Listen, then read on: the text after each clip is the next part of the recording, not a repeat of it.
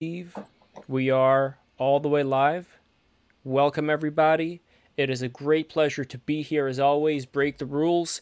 This is our second stream of the day. We had a stream today with the great Sean Lang. That was happening at around, how was it, 3 p.m. And now it is 6 p.m. over here on the East Coast. And it is a great pleasure to be here with Gio, who should be coming back pretty soon. We have great friends of mine back from the National Arts Club days, which are still around. I am still chair of the Art and Technology Committee, but these wonderful people are from originally the time that I got into, as we call it now, NFTs, as I called it back then, crypto art.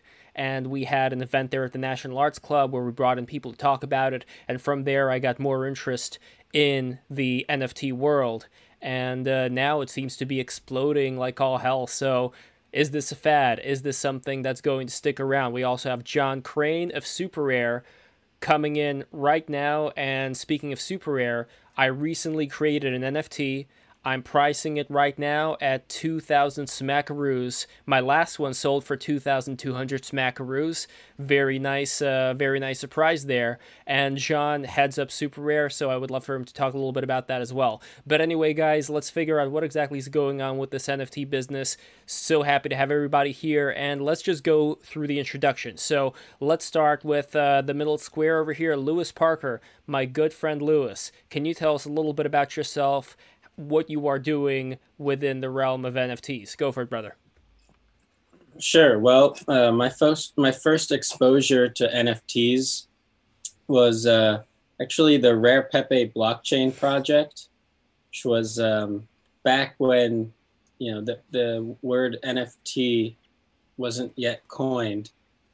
I believe there were a few things going on Ether at the time, like CryptoPunks, and Rare Pepe was one of the first things on Bitcoin where people were creating tokens to make like the meme that of a Rare Pepe into an actual Rare Pepe. So kind of progression from meme to like a technology platform art suite, and then people started trading these things because there's a built-in decentralized exchange onto Bitcoin through Counterparty, and so there's a whole like little kind of pioneering movement that happened there that I was found interesting. And currently, I'm a software developer, and I've worked on a few NFT platforms, but like from like contract development side. So I know the ins and outs. Excellent. And how about yourself, Gus? Okay. Hey, hello everyone. Happy to be here and happy to see you again after so much time. Well, my background before getting into what now is called NFTs is that I was trying to get more active, more involved in the blockchain ecosystem back in 2015 and 16. But then in 2016, as the same as Luis, um, I was caught there with a Rare Pepe phenomena. So so from there, I mean, I guess it happened to all of us. We realized that this was a very powerful idea, that this was just going to grow from there. And all my efforts since then have been more directed into developing this technology. So we created a very early um, art market on the blockchain called Artolin, which is still up and running, and that's built with the same technology as the Rare Pepe wallet of Joe Looney, and then we start working more actively with Ethereum. I have a great dev team, by the way. A big shout out to Raimundo and Enrique, which are my commanders. And so we've been working in this ecosystem, developing platforms and software and um, helping people craft their NFTs and yeah, very excited about it. Excellent. Thank you so much for coming in here. And Jessica Angel, how are you? Tell us a little bit about yourself and where you fit in this whole NFT business. Thank you, Lev, for having me. And thanks, everybody. Hello. So I entered the blockchain space in late 2017. I had no idea that such thing as digital scarcity even existed when I first entered. I was approached by a project called TrueBit, which is a layer 2 verification layer solution for the Ethereum blockchain, kind of like a scalability solution for the Ethereum blockchain. And they came to me because I make these art installations that are immersive spaces that are inspired by digital spaces and very techy looking. So they came to me because they were interested in having me, commission own artwork that would bring art to be as a sort of intermediate between new people and blockchain. So art as this sort of gateway, as this sort of an introduction gate for new people in the space. And that's what I've been mostly focusing on, using my installation art to gather audiences and bring artists to the space. I haven't really been doing much with tokenizing because I don't create digital art. So I'm like in this sort of different field. I'm in the sidelines of the NFT, but since 2017, I've been just like seeing this grow and I'm learning about it. And I'm actually even helping sort of the community, kind of bringing people together around it. So yeah, it is amazing to see how for the first time you see virtual art to be sort of taken in the same form that we have been taking physical art. So it's been a really interesting journey, and being part of it, it's been quite a journey. Excellent. For sure. Yes. Excellent. Great to have you here. And Adam Lehrer, great to have you back with us once again. And tell us a little bit about yourself and how you fit into this whole thing. Yeah, thanks for having me, Lev. It's good to be back. I am a writer, a critic, an artist, and the curator of the Safety Propaganda art criticism platform and the co-host of System of Systems. NFTs. Well, I'm certainly not going to be as versed in the technical speak as the rest of you all, but I am a little fascinated by this phenomenon for a few reasons. For one, when I was still a practicing artist before I gave it up for literature, I was mostly working in digital archival kind of strategies of creating art, such as collecting digital ephemera, images, videos, and then collaging and montaging things and trying to create aesthetic objects out of basically what I considered a research practice. And I'm still doing that to an extent, just not taking it as serious. But here comes a way to actually ascribe some value to digital images, digital objects, etc. The other reason that I am interested in NFTs is because they have enraged the people that I hate the most, which are art world shit libs like Jerry Saltz and Walter Robinson. Walter Robinson tried talking shit to me yesterday. Fuck that guy. Anyways, these people really fucking hate this shit because the sort of ephemeral evaluation of NFTs kind of blows up their entire fucking sphere because they've been attaching insane dollar amounts to artworks for God knows how long that have never really made any sense. And if it's all built on speculation, then why not just add in these NFTs into the mix? So I think on the level of just like creating a phenomenon that makes life harder for people that are awful, then I'm all for that. Well, Adam, my good friend, I think I may have to change my position on NFTs now. If that's the case.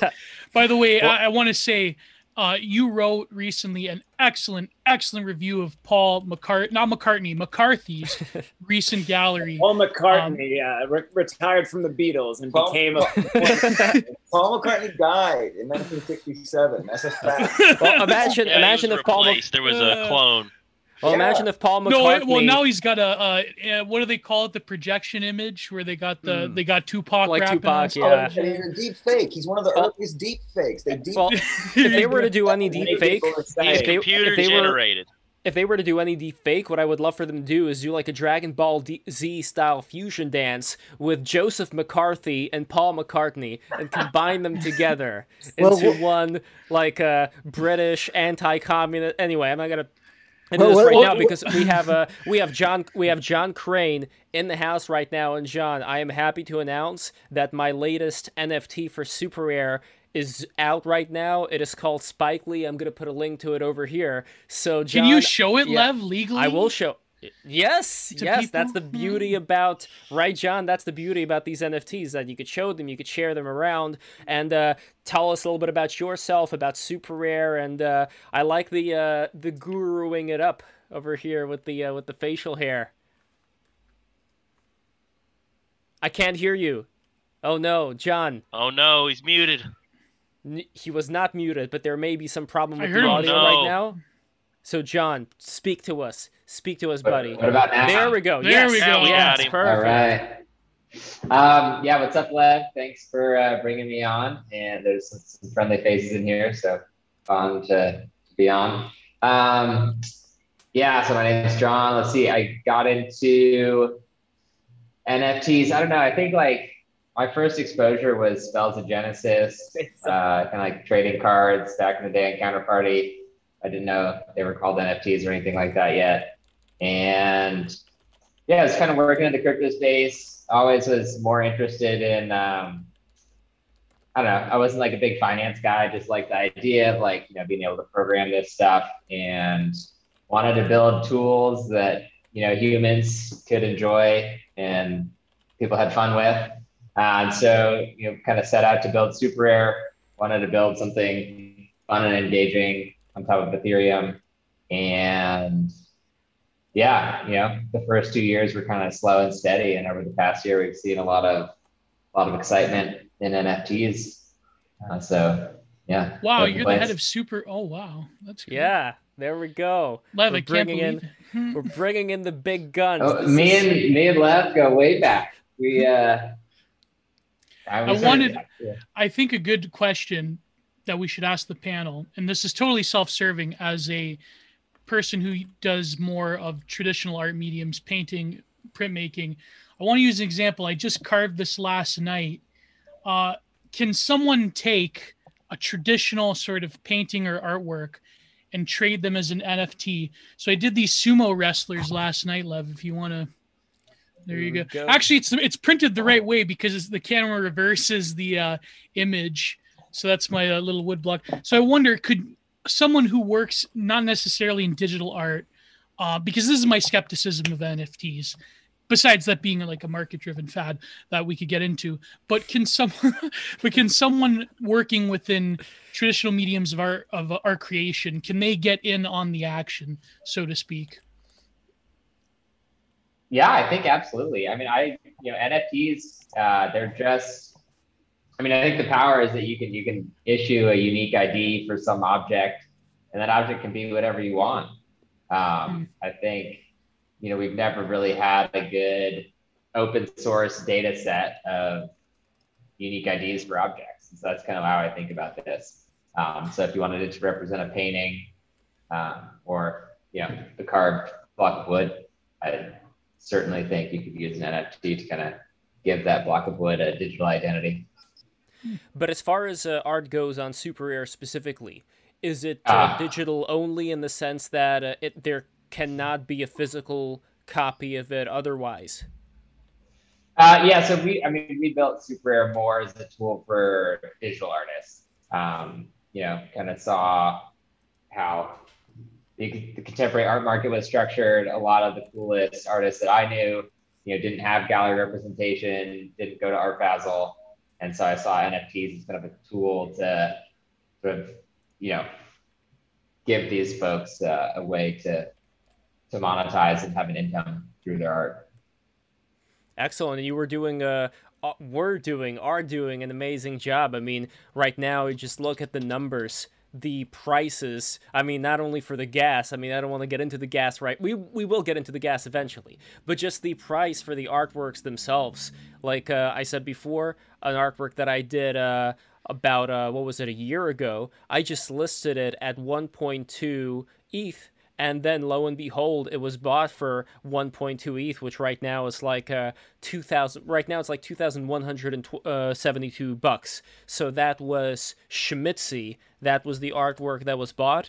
And sensing what kind of pattern like people are being attracted to. I mean, I see different kinds of things that people like. Like people like on Super Rare more of the abstract stuff. I happen to draw a lot of Pokemon related things. So let's see, how come this one isn't moving? I'm going to save it and I'm going to make it move. But anyway, this is like a fairy that I drew, and I know that I am shilling the hell out of my own artwork here. But you know what? This is why I did this NFT stream. I always call it NFC. This is why I did the NFT stream, because I want to shill my artwork, and it's very important for me that I shill my artwork, because I've devoted a lot of time to making Break the Rules, and now I want to make more of this art, because that 2,000 price tag for this fairy, fairy that's going through a tunnel, you know, that means a lot to me. That means a lot to me that somebody would pay money for this fairy guy who's going through the tunnel. And before we get out of talking about Lev Polyakov's art, I want to share the last one that I did, and then I'm going to shut up about it.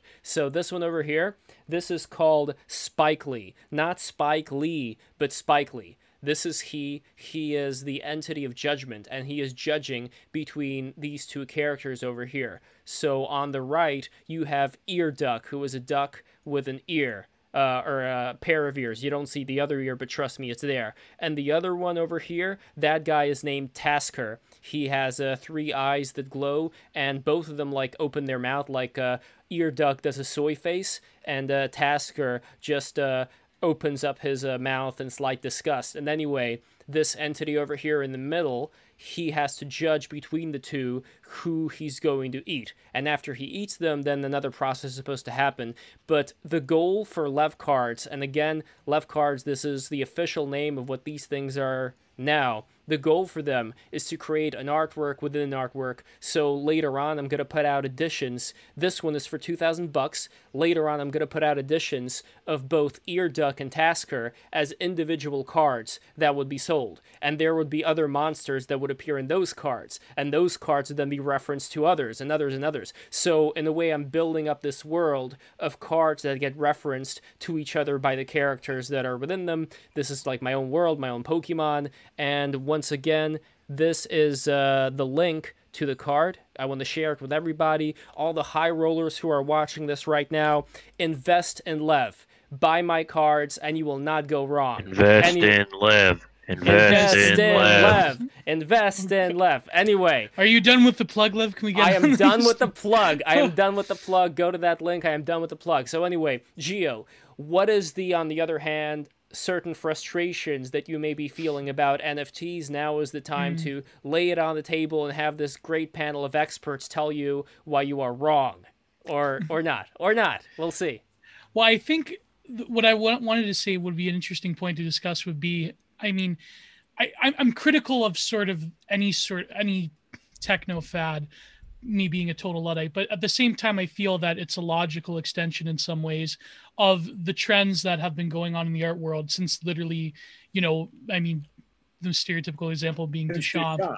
Exactly. Yeah. See, it's the explosion of the gallery space in itself. It is performance meets the digital world. And I feel that maybe perhaps for a decade or so, the art world was kind of struggling with a way to break into, I mean, there is like the post-internet artists. There are people that have, artists who have gone into the online space since at least like the early 90s. But in terms of actually like solidifying any sort of effective way of the art world to colonize the online space, I think NFTs probably, I know I'm using the word colonize, but I mean, the art world in some ways, they're globbing onto this for obvious reasons. And I don't know, I mean, maybe it's just a logical extension of the way in which contemporary art is going in general. But I'm curious how it's going to be corporatized. Will Magic the Gathering jump in on this thing?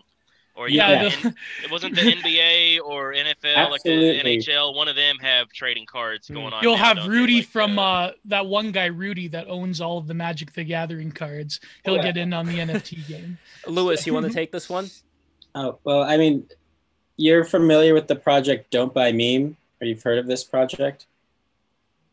I think I've heard of it. Yeah.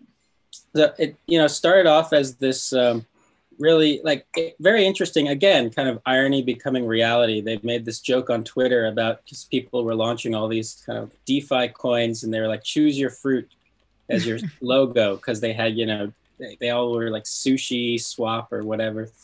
So they chose a pineapple, and then there was like a screenshot of this joke, and then some random person minted this meme token with the pineapple and airdropped it to like whoever was, gave their address out in time. And I think each recipient got 355 meme tokens out of 28,000.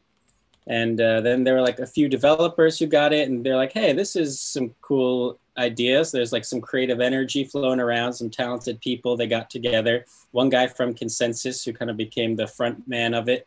And they built a platform, which I believe was the first platform for like NFT mining. So like combine like DeFi liquidity mining, but instead of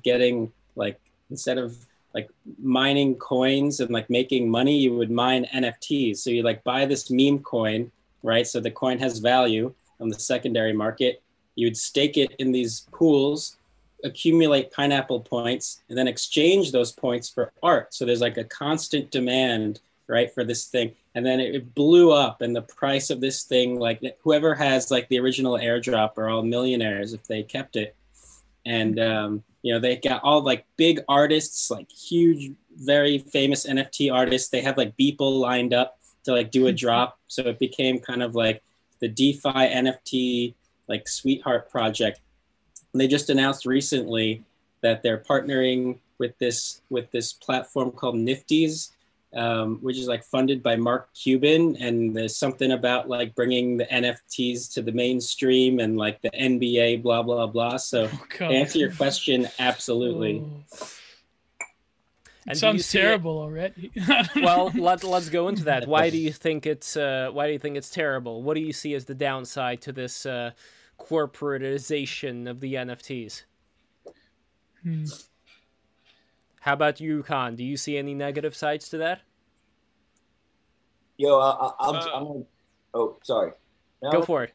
No, and please tell me your name again, Zach. and also Zach and Buff. You're there together in real life. Yes, I told you send Zach an invite, but I'm like, wow, he's there. There we go. Well, he hired my hologram. He got my hologram. There you go. Buff was commenting on your outfit as it resembles a certain person we know. And Lev, please plug his Substack. It's been quite an enjoyable read. So yes, thank you. I just I don't really know much about NFTs, but I know about art and stuff like that. So it makes sense to me. But the downside that I see here is, to me, it just seems like a new way for money laundering. For anybody. And this is this could be an upside too. I'm not saying a moral thing about it. To me, it sort of seems like it wouldn't really matter if like Magic the Gathering and stuff started making it. It would be kind of cool, kind of uncool also. But I'm going to guess these things are already funded by some pretty big money at times. So when this is the money that gets behind things, and if there's big money in it, then like where else does it come from? Yeah. It's sort of just, it's not just more of the same, because there's always advancement, there's always extreme acceleration. But to me, I can just see how quickly, like, in a sense, like people like Jerry Saltz and like those types who like openly hate it. Like, I mean, they're going to be some of the first ones to jump in and throw money in when they see just how easy it's or they're the same people that they support or who support them, and back and forth. It just can be another way to wash money. Right. And the less mystified the art world's political economic function is the more someone like gatekeepers of the art world or whatever are going to flip the fuck out. Because the art world, the reason it's getting in bed with this NFT thing is obvious, because it ultimately knows its political economic function as a money laundering service for the world's most powerful people. Art really hasn't mattered economically in a long fucking time. I highly doubt the people that pay this amount of money for a Francis Bacon painting are having this like, I mean, they might, I don't know, but like by and large, you're not going to buy a Francis Bacon painting for $140 million just because you have such a profound aesthetic experience with the painting that you blow your load every single time, because you have this amount of money that you need to liquidate. And here it becomes a thing to put your money in. So here's just, I mean, that's what NFTs are going to ultimately be. It's just I have this fucking money. I can't keep it in a bank account. Maybe I'll buy this ephemeral thing, and I kind of lost my train of thought right now. I mean, that's kind of what art is this ephemeral thing that could go up and down in value. Like you don't know what a painting is going to be worth until somebody's ready to buy it. Exactly. And just one more thing is NFTs don't bother me at all. I would like them I would like the ones that get bigger to be a little bit more aesthetically interesting eventually. Like I think this Beeple guy is pretty dull, but yeah, it's got a lot of like that pop arty culture. Yeah, it's like Cause in the digital space or something. Like, you know what I'm saying? Like, but if you know, better art gets made in the version of NFTs, then I could really give a fuck. Sorry, Zach, what were you saying? I was just gonna say there are two things real quick. Just with the blockchain itself being a big part of this, I think it's probably a lot easier to hide what you invest in. And then when there's not a physical representation hanging in your house that's like 12 feet by 10 feet, it's just a bit easier to do this all in the dark. But my other thing too is I'm a little bit different from him. I like when I heard like Rare Pepe NFTs, that got me stoked. I just like if Rare Pepes can sell for big money, like like I'm with it. If that means people are just like digitally how much money do you think the most expensive Rare Pepe sold for? I don't know, but let me know, because I want to get into that market. That's a good market right there. There actually is Rare Pepes that started like a joke in 2015. Memes become reality. Well, Lewis, how much did it sell for? It was either like 320 or 350,000. Yeah, this was like a month ago, right? That's the top keck right there. That's the top keck. Wait, like depending on your view, could be a steal. This and one of one Rare Pepe. And this book, by the way, over here, the rarest book, our good friend Eleonora Breezy, who is watching this right now. Welcome, Eleonora. I hope you're enjoying this. And Eleonora, together with Lewis, created this book, the rarest book. And if you notice, this is actually from Mr. Popo, or at least somebody made it from the design of Mr. Popo from Dragon Ball Z, the cover here. But Lewis, you also came out with a book as well. Not a book. You came out with a painting called Modern Pepe. Is that right?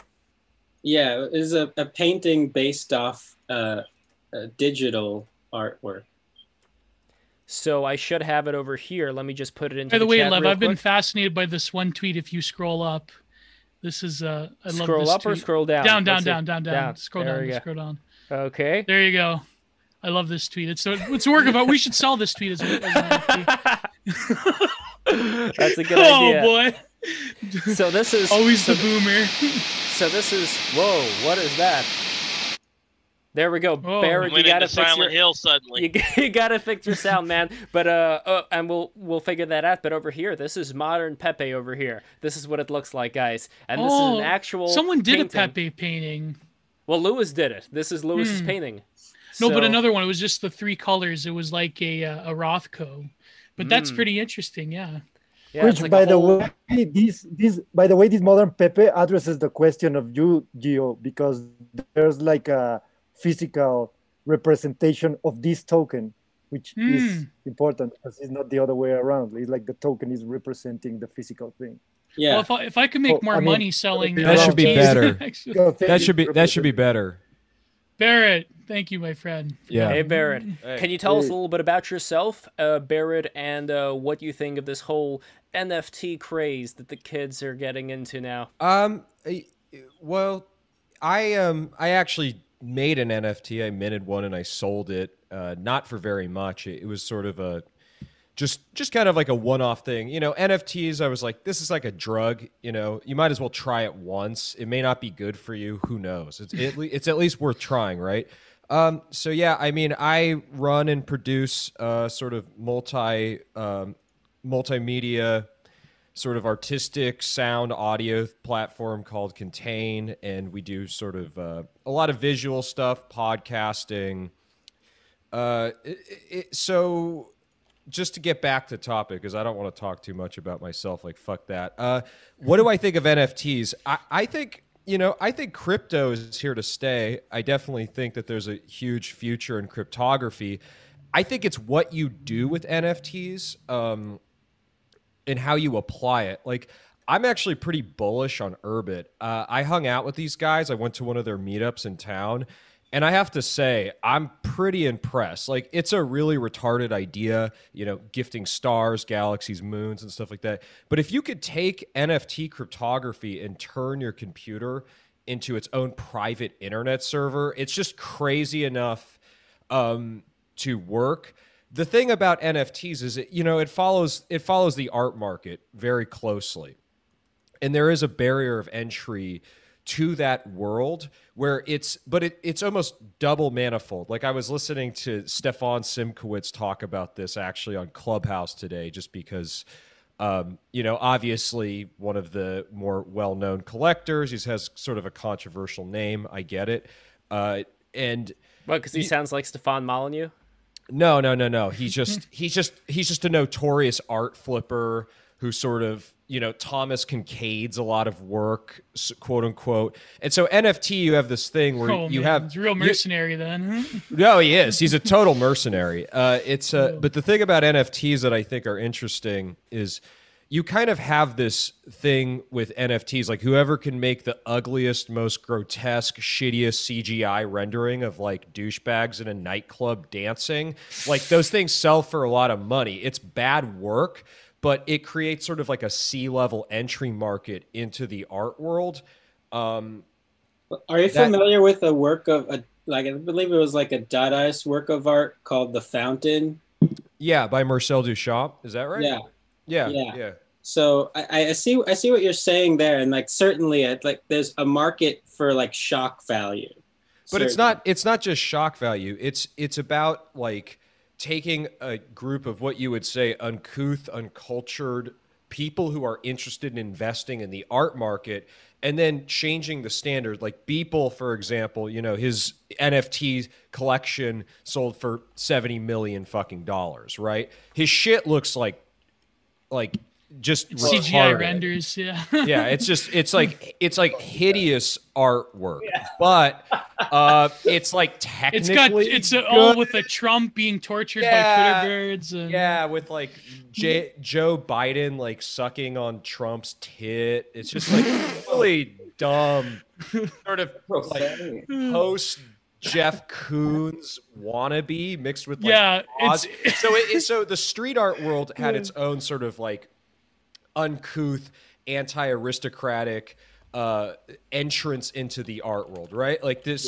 so you have like Cause, for example. That's a good example of somebody who, and like graffiti adjacent artwork, Obey, that kind of got these sort of people who are not real appreciators or true patrons of the arts. It got them investing into art, and you're sort of seeing the same thing with NFT that you saw with like Cause, and you saw with all of these other sort of people, right? And so in a lot of ways, it sort of the same thing sort of happened with that. And similar to like zombie formalism, even though zombie formalism is seen as like cool and hip, it's like obviously trash, right? Like it's fucking stupid. Well, it's LARPing an era of it's LARPing. Right. It's LARPing an era. It still has a little bit of that lineage though. And I think, but what you have now is like you can have a dude who like owns a fucking, I don't know, like a meat processing facility who now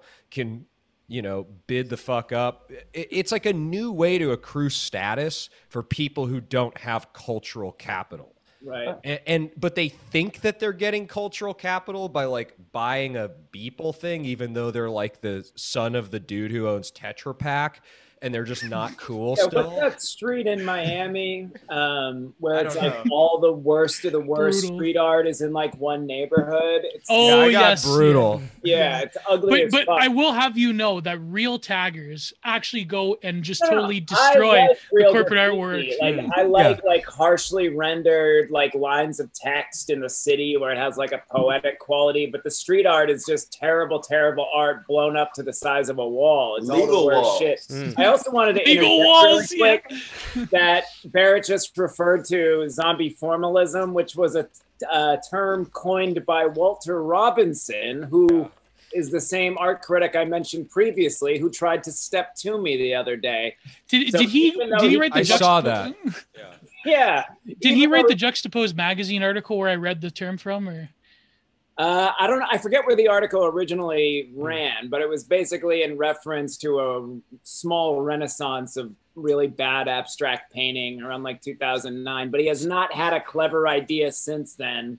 All right, it's the last time he had an interesting thought in his head, and I don't want to give him. So is this example that I'm putting down right now? Is this an example of zombie formalism? And what exactly does that mean? Yeah, that's zombie it. formalism. I just want to say real quick too. I see a pattern here with this stuff that I think so we could say maybe it starts with Duchamp, but I think shock value is always like sort of just the initial read into art that deals with. I don't know if NFTs really deal with objection per se, but just I see this the NFT kind of been like a long trend that goes from like Dada, Duchamp to like Guitar, Fluxus, Situationism, Vienna Actionism, right?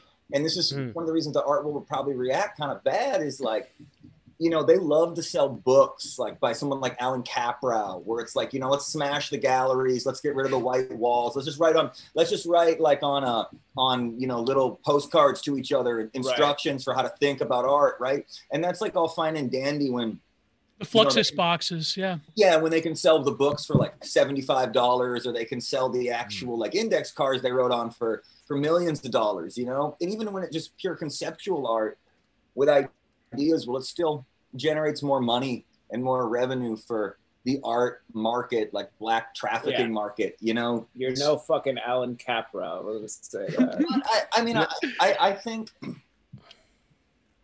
I just think we get like a lot of these movements every few years where people sort of try to throw the baby out with the bathwater per se, and just kind of do something new. I mean, like I've been hearing people in the street talking about NFTs the last week. Like the media is really pushing NFT really hard, specifically the last week.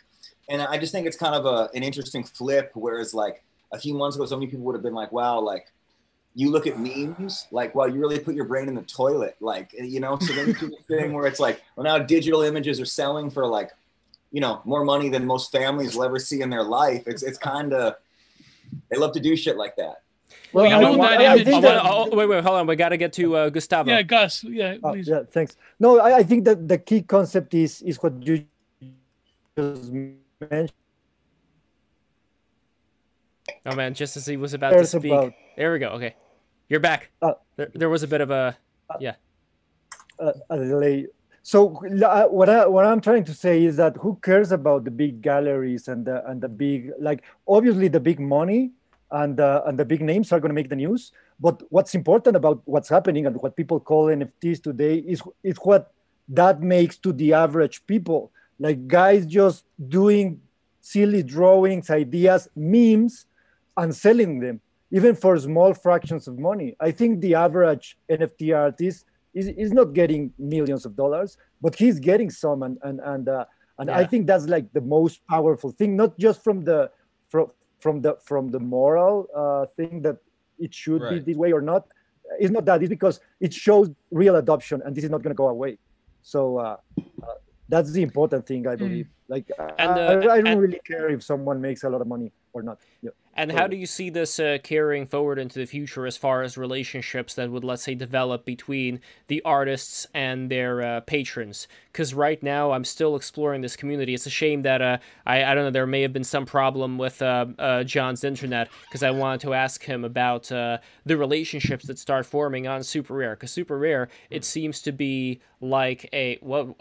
Okay, I don't know what happened there with Geo. Super Rare seems to be a social network of its own type, and I think more of these places are forming. Like, Gus, would you say that your site as well, Artelin, is forming into like this social hub that people can meet up and get to know each other better as well? Well, I mean, I don't know about like the social structure about around Artelin, because it's the internet. super rare. Oop. Go on, I hear you. Is it good? Okay. Yes. So, but what you're saying about the social relationship between artists and collectors and artists among other artists, that's super strong. What I'm seeing, this might be just anecdotal, but what I'm seeing is that these relationships are being forced to evolve in a way that you create trust. So since it's super easy to create fakes and to just sell someone else's work and just copy someone else's art, you're forcing the community to find the centralized mechanisms of trust. And I believe that we are seeing a solid structure of the works for creating social structures on the internet. I see it like very positive.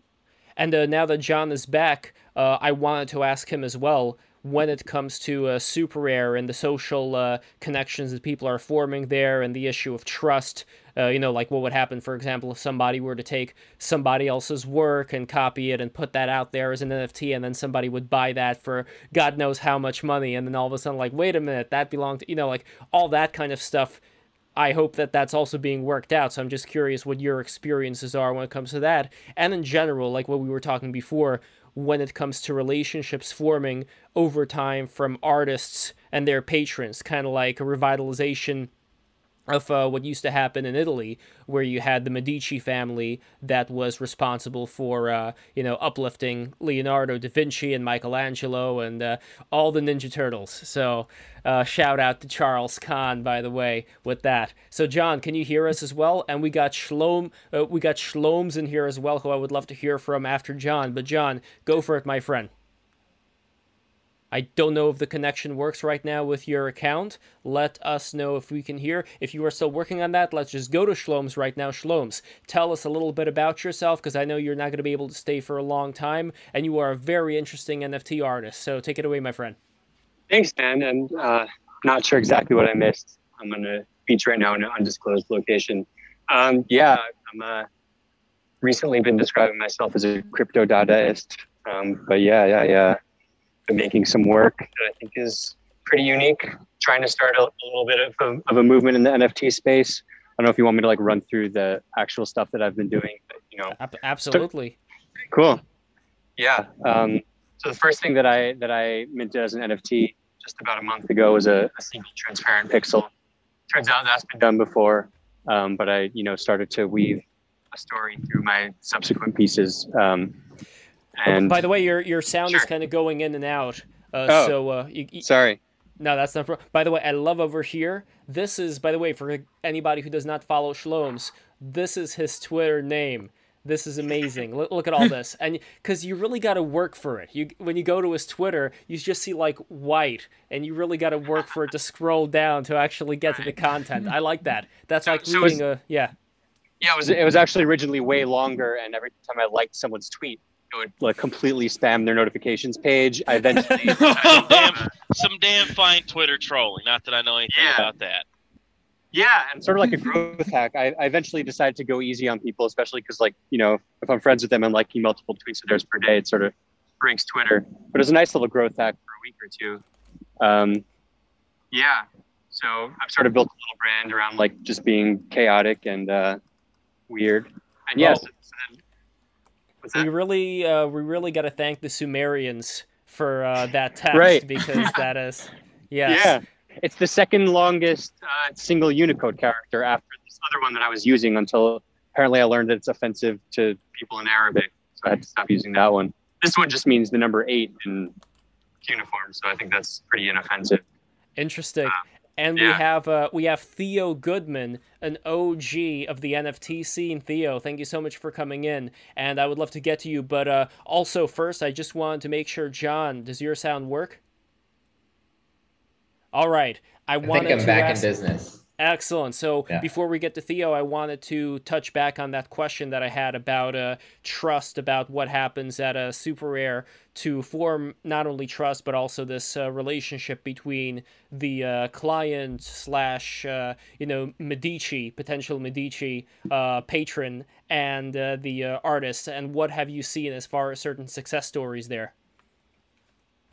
Yeah, I mean, like, we kind of view, really what we want to do is like, look, in a world where anyone can go on Instagram, grab a picture, tokenize it. Like we wanted to, build a tool to support people who are actually making art. And so they kind of like, do this rough curation around, making sure people, they are who they say they are, that sort of thing.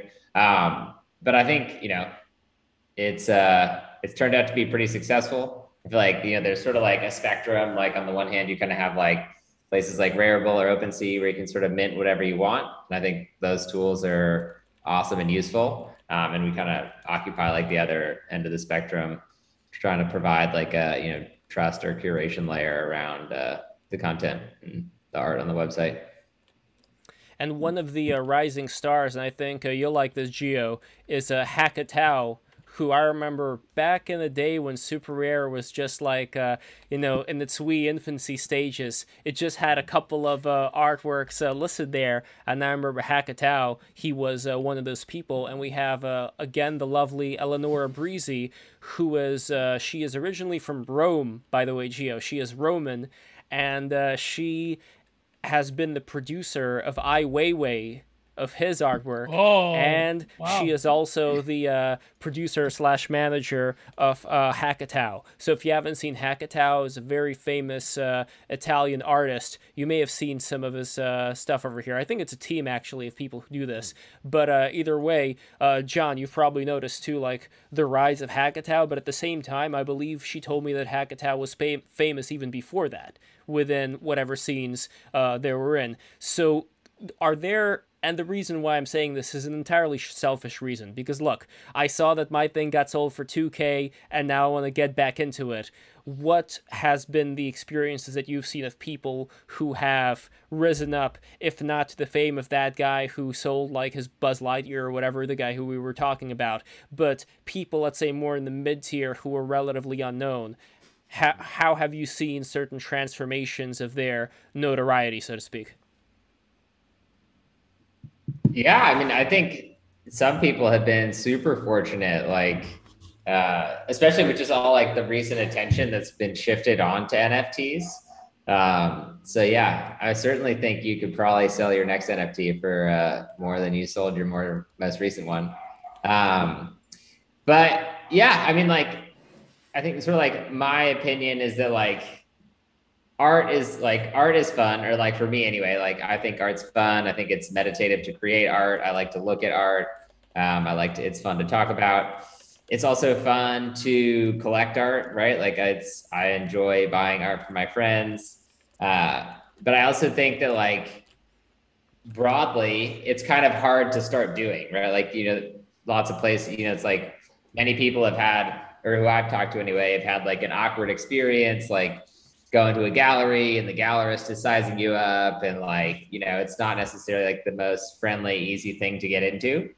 And so I think what we're seeing with like NFTs and crypto art is that it's actually like, you can be on your couch at your computer where you're very comfortable and like start to dabble in art collecting. And it's just like a very fun thing to do. And so I think, we're seeing a ton of, success for new artists and new creators who are kind of making connections with collectors all over. And so I think that's like, some of the success, the success we're seeing is just like a broad, or, like an expansion of like the collector base. And so I think like, people have all sorts of interesting niche things that they're into, and sort of like with this medium, people can be more in the middle of the market or the long tail, but still manage to connect with each other. Like you don't need a data broker like ArtNet to tell you what's happening in the market, right? You can kind of just look and see like, oh, this is how many NFTs this artist has created. Here's what they sell for. So it's pretty easy to get started. And so I think that's like really helped, people who are like new or emerging, kind of like connect with a collector base that's like hard to do in the existing contemporary market. I want to get to Jessica, but also I noticed that, Adam, I believe you had your finger up. I'm not sure if that's just a gesture you like to do to praise Allah, but let me know if you have any... Well, okay. It's just on the front of creating a direct digital pipeline to collectors. I think I have... My perspective on this is dual, because on one hand, especially now with the censoriousness atmosphere that is largely being taken on by galleries. A friend of mine got dropped by his gallery over the summer for just having some fun on the internet. There's all sorts of shit like that going on. And I guess it wouldn't be a bad thing to be able to basically, circumvent galleries. But at the same time, the gallery space isn't just where the artist makes money, it's where they're canonized. And if you're an artist that gets a serious education and wants, because it's really not just, if anybody wanted to just make money, they probably wouldn't be artists. And until you can create a space from which an artist can be respected and put in books and have their work written about and taken seriously, I don't know if I see this as like a viable way to really kind of circumvent the art world. What excites me about it is that it is basically making people flip the fuck out and exposing how fraudulent the whole market side of it is. But I think it's also the question of value. For example, Lev, when we were talking about zombie formalism, you pointed to one painting, and I actually recognized that one painting by, what's his name, Oscar Murillo, and he actually won the Turner Prize last year. But it was like the one where like all four of them got it. But I thought he was the best one. He is actually a quality artist. I do like his work.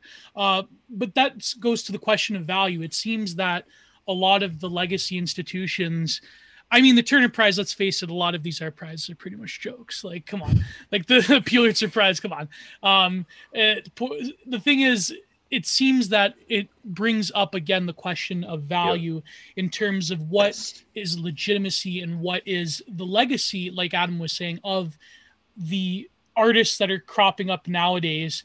It seems that for the last, I would say, 10, 15 years, the trend has been cause, obey, whom I think, oh, fuck, Banksy, God, please, I don't want to say his name. But it seems the trend is the artist marketing executive, the artist as marketing a force unto themselves that people like Jeff Koons did in some ways embody and perfect. Well, I mean, Jeff Koons, Thomas Kincaid, that type of art world, like schlock, in some ways is like the model of how a digital artist, for instance, can now go about selling their identity through the internet. So you're not buying like a Cause doll. I mean, you could buy a Cause doll, but you're rather buying the brand signature of Cause. Well, yeah, you even go back Jeff Koons. Cause was basically Jeff Koons without the layer of self-awareness, which is, you know what I mean? Like Jeff Koons knew what he was doing. I just want to say Banksy's dope as fuck. That's my. And I know who Banksy is, by the way. I know. Kick him out, Lev. Kick him out. Take his mic away. Take his coat. By the way, I wanted to go. I also want to go to Jessica. Your thoughts on this, and then Theo. I think finally Theo's got the internet connection back on. But before that, I want to see a different Jeff Koons. I want to see a Jeff Raccoons. I want to see a furry artist who creates giant inflatable animals out of plastic. Well, and Jeff puts Koons those... did create giant inflatable animals. Actually, no. I don't mean those animals. I mean like you know what I mean. You like a fursuit. Well, I mean like Fat Nala, like an inflated, God, please stop! No, lioness. Stop. We're having a serious discussion. Please, no. But I do wonder if at a certain point, a lot of these internet meme things that are going on, like in the furry community and so forth, will eventually crawl into the mainstream. No furry community. Furry community. The one thing I will say about the kind of success of certain NFT artists is I feel like artists who have been engaging in a consistent practice for a long time, who are not really, they're not really in dialogue that much, but they're just making quality, beautiful things. I think that's sort of just like overall overrides like any of these sort of trends. You know, like Super Rare, you just did something with Petra Courtright. She's awesome, right? I think she's great. I think there's a lot. She's amazing. Yeah. Yeah, she's awesome person too. So I do think, I don't want to say it's like this totally unfair thing. Like I didn't mean to come out swinging right out of the gates like super harsh on NFTs, because in a lot of ways I do think it is cool. And I think it's also cool just how ETH is it's numbered, it's non-fungible in and of itself. So I think that there's so much that can be expanded with just non-fungible tokens, and there can be so like we've almost like just kind of like scratching the surface, I think, of what could potentially be done. I saw a documentary about a little blurb about Petra Courtright. She's very got the Joan Mitchell vibe going on. I like it. Yeah, it's my jam. So I want to make sure we get to Jessica. So Jessica, what do you think about all this? And then we're gonna go to Theo. Go for it, Jessica. Pretty soon, so I'm just gonna give you some thoughts just from the conversation that you guys are having here. You were talking about the corporate part of NFTs. How NBA and all these other ones are doing this, and just judging from kind of like the environment, how it's changed since 2017 to now, to seeing what is happening now.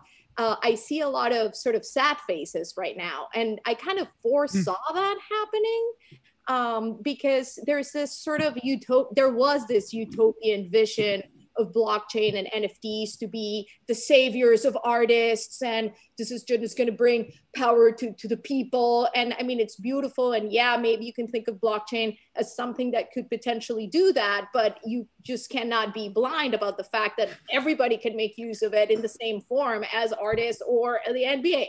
So yeah, so I see kind of like a bittersweet sort of environment happening. So there's like the sadness of, okay, well, we have been the artists getting from the ground up, getting the NFT thing going on, and then someone else like people who probably was not building the community from the get-go, or others are just like basically taking the profits, you know?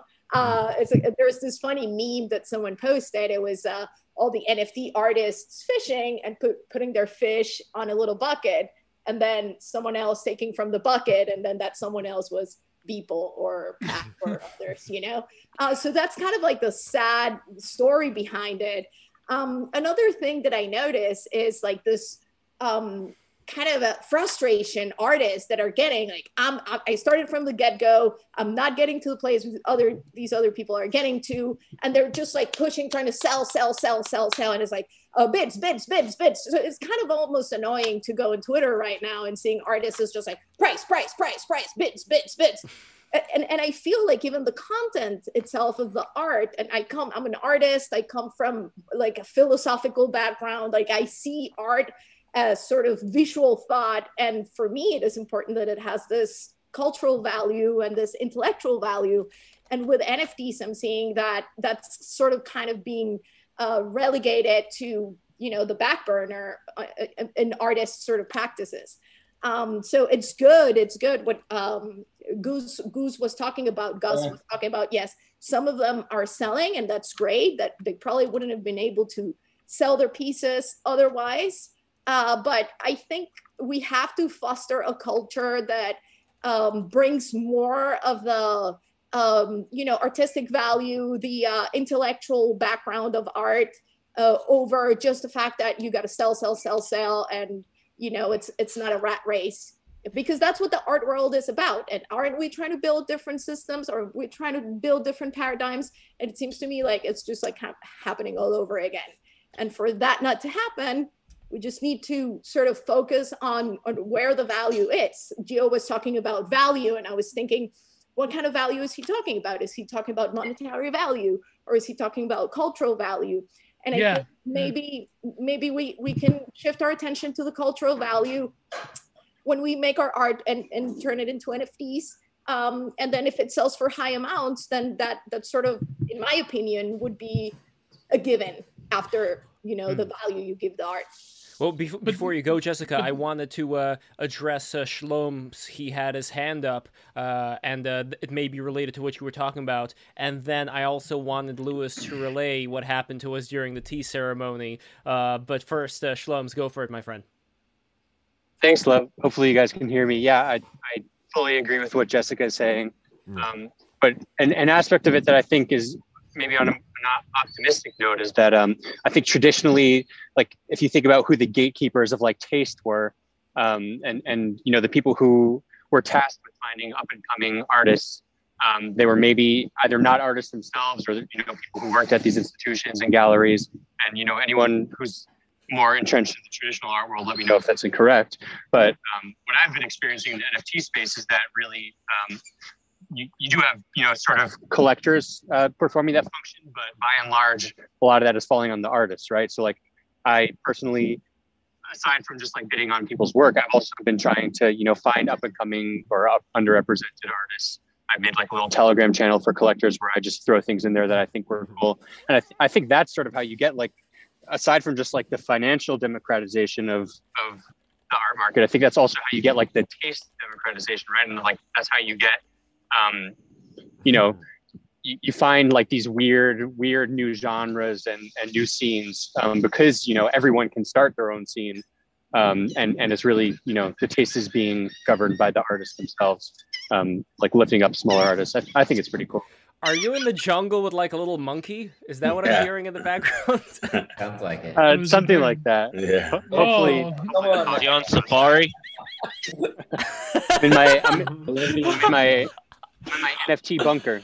Oh my god, man! But that was a great question that Jessica brought up, because I feel like are NFTs going to restore a sense of unique culture in terms of supporting artists that would express themselves, or will it be another force of deculturation that will sort of break apart these unique subcultures and sort of pick them dry of their significance? I mean, that's always the question with everything, any sort of new development within art. This is kind of why Pepe the Frog is so important, because in a way, his that's a great example, right? Yeah. Well, his notoriety makes him a figure that cannot really be used by the mainstream. And Lewis, this relates to what happened when we met. So for those who don't know, Lewis and I, we go back a long way.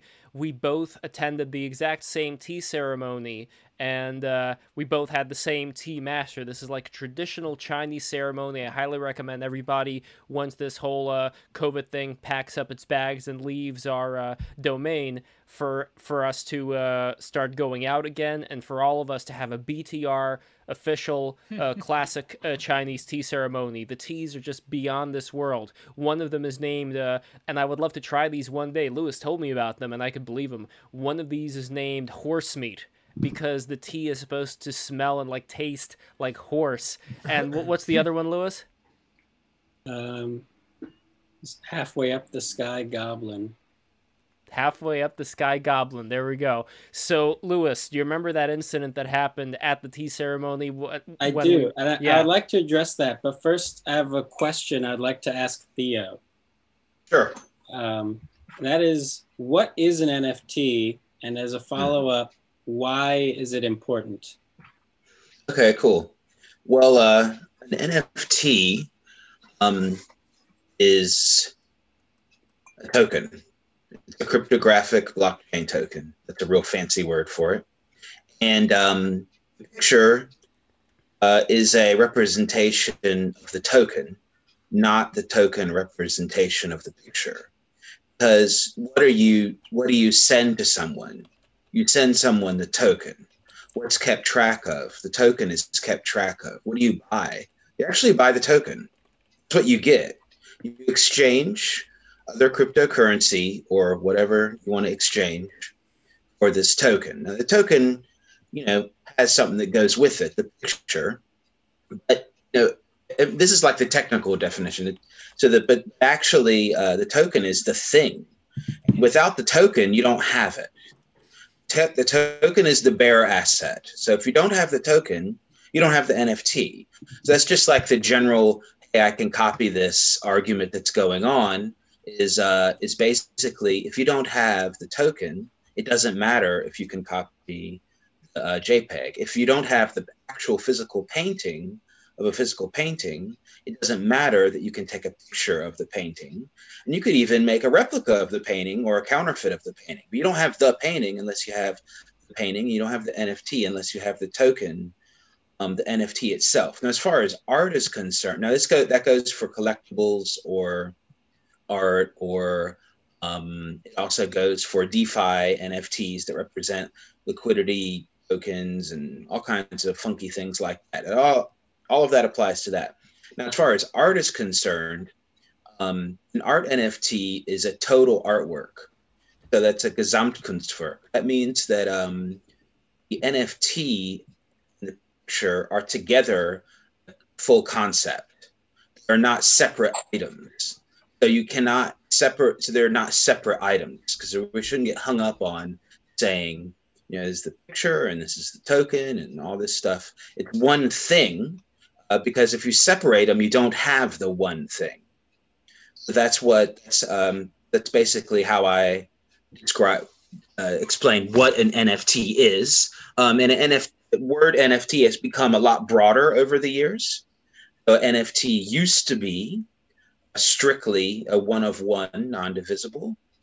But now over the years, from different technical innovations and from just how things have evolved, it applies to pretty much any art token, collectible token, or almost any low issue token could be an NFT now, as far as just a general term. It's no longer a strict technical term anymore of a one-of-one or a particular contract or a particular chain. So that's what an NFT is.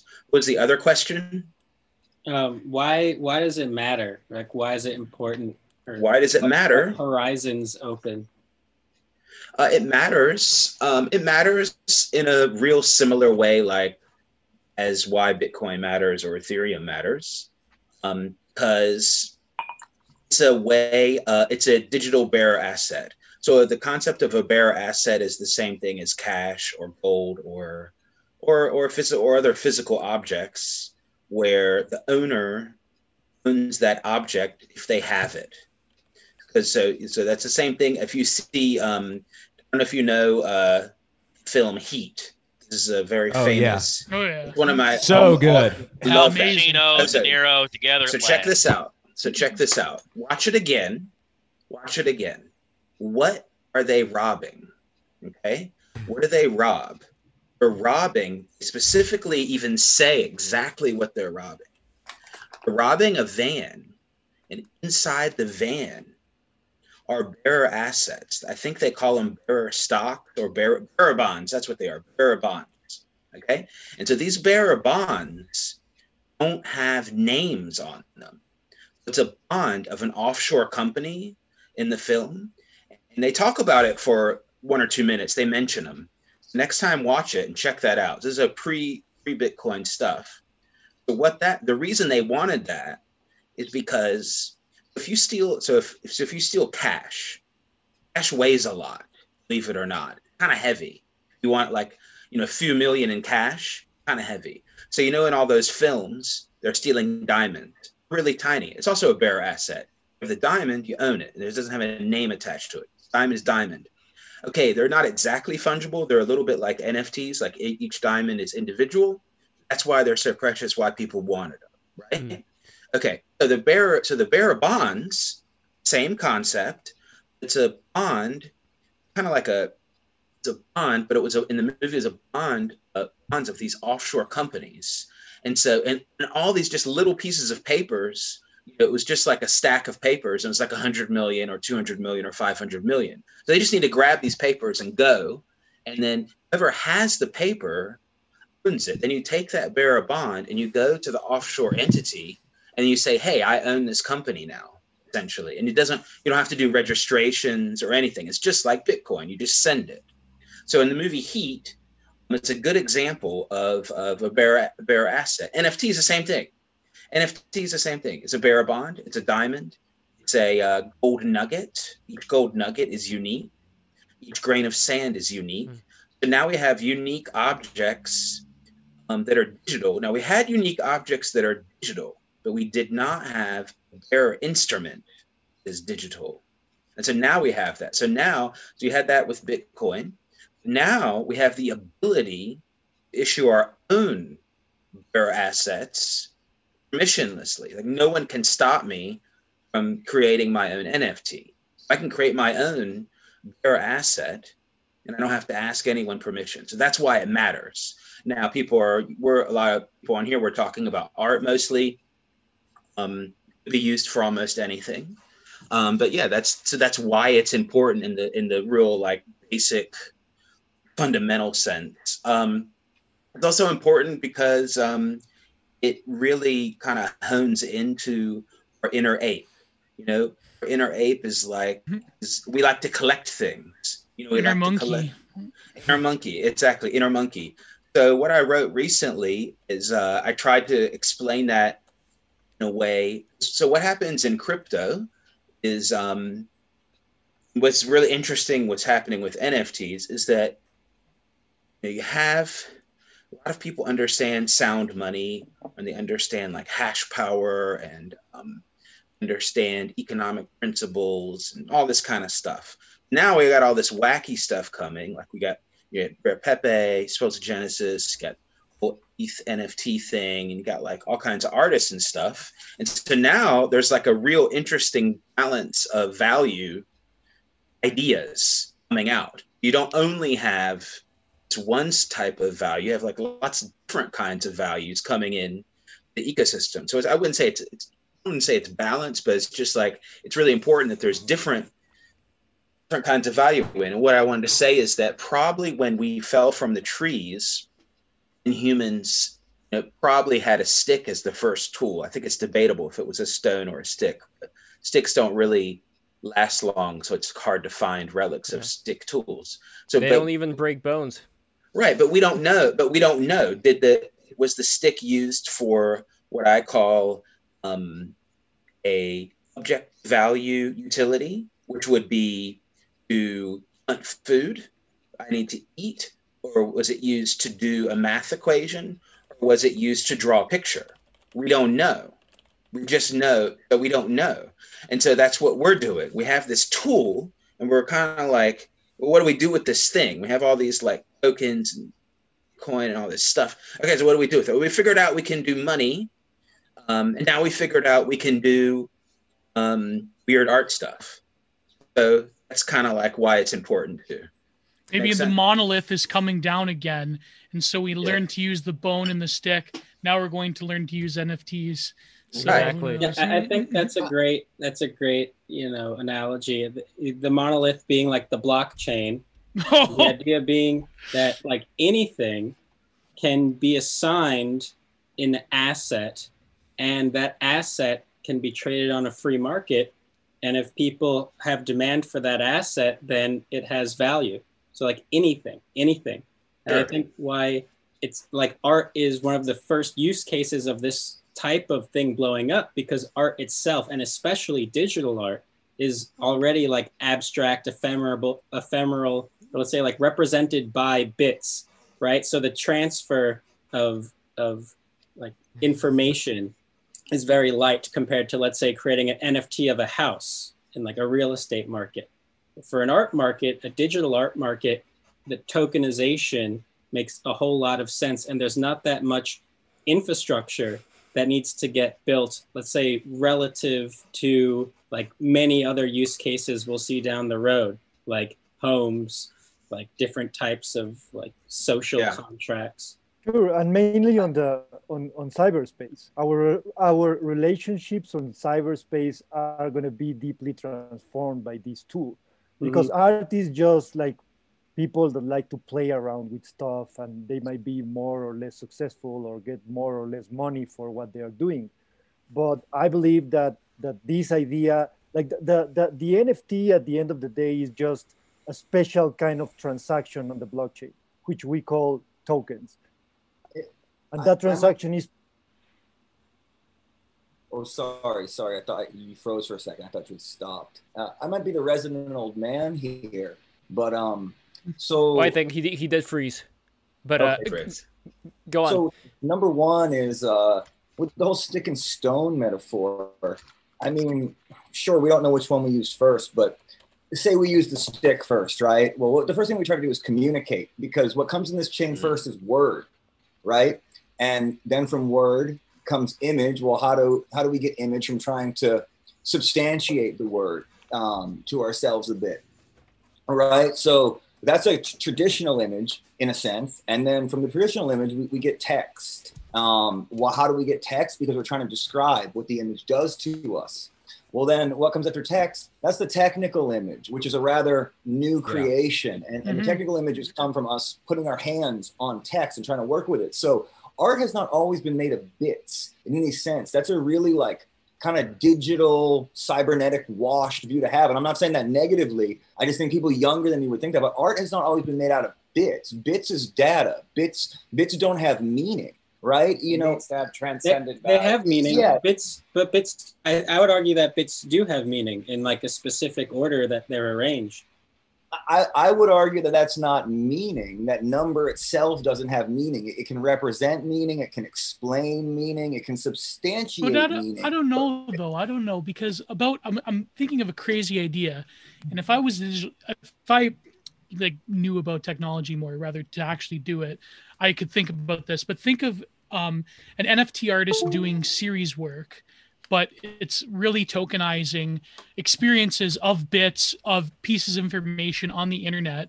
The way that, for example, you have, found artists like Joseph Cornell, like when he takes things from his life and from like going to the dump or wherever back in the 50s, now he's putting it in these like little quaint boxes and arranging them. Now that becomes the work of art, right? Because it's got this sort of this sort of Proustian virtual memory time attached to it.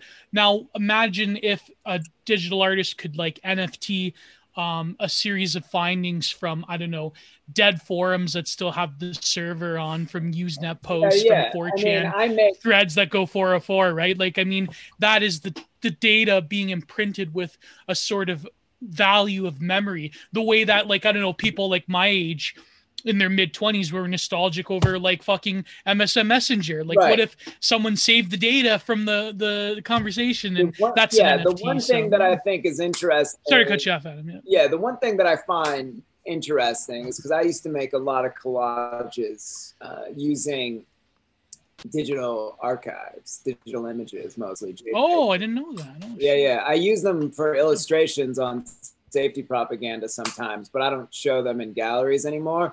But it was always a challenge to find ways to, and this is kind of why I'm both excited about this and skeptical, because on one level, finding a way to display these things physically became in itself like a creative challenge. Like, could I present these sculpturally? Would it be okay to just present them as a flat, C print, whatever? Or can I make them basically three-dimensional? Can I print them onto three-dimensional surface? I used to do all sorts of shit like that. But it would be interesting if we could actually take a digital collage just as the image on the website and have, ascribe it value without that process. But I am curious if is it going to be working as art in the same way? The way that I think about this, actually, any of you guys play Bloodborne? Of course, we are all gamers here. Okay, so one of the very interesting things about Bloodborne, which is way fucking too hard for me, but it is a very fascinating game, is that it's supposed to be Lovecraftian. So you get these knowledge points. And the knowledge you see points, things that aren't there. Yes, exactly. So like in Lovecraft, for instance, knowledge is bad. Like the closer you get to knowledge is the more cosmically horrific the universe actually is. So in the game, knowledge points don't make the game easier. They actually make it more frightening and in a sense more difficult.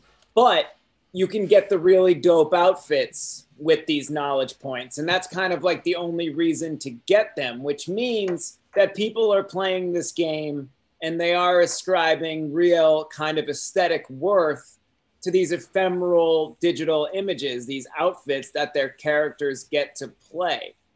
Now, what I am curious and what I'm not sold on either way is, can a new, and this is always my interest, will a new aesthetic form emerge from the limitations of this medium itself?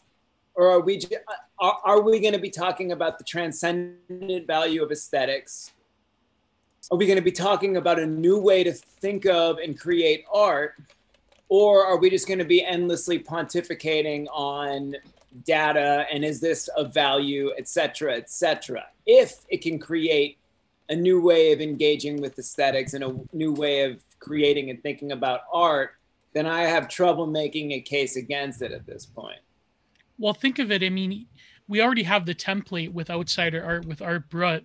I mean, think of the way on the internet, like, for example, I don't know why I'm bringing this up. This is terrible. But look at like lolcows on the internet, right? Like, look at people that, like Chris Chan, like people that archive lolcows are usually schizophrenics that post throughout different forums, different mediums, different YouTube channels.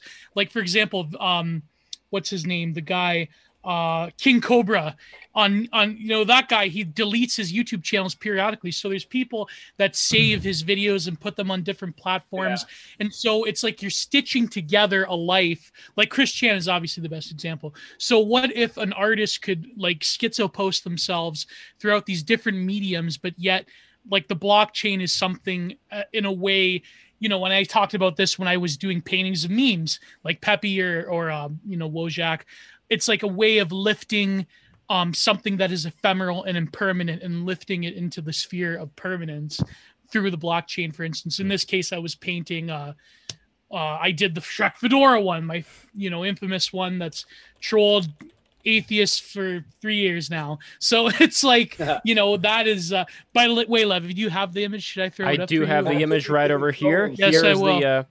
Here's the famous Shrek Fedora. Modernist Shrek Fedora. I feel like you and Lewis should integrate, because you guys have both done these paintings out of memes, and you guys are both really wonderful human beings in your own ways. I don't know about that. No, I do know about that. Maybe I sold the original. I should NFT it. Maybe. You know who else are wonderful human beings? Also Shlomes. I believe you had a question, but also who are wonderful human beings? The human beings who subscribe to BTR. So I see some newcomers here. I know you came here from Jessica, from Gus, from Lewis, from Theo. I know you're here, and you motherfuckers are not subscribing, so you better fix that right now. Subscribe right now to break the rules. I cannot stress this enough. We gotta grow, and we will grow. We're creating a movement. We are creating a movement. I have an idea to increase your subscriber count, and I think also like do a live demonstration of NFTs. Go.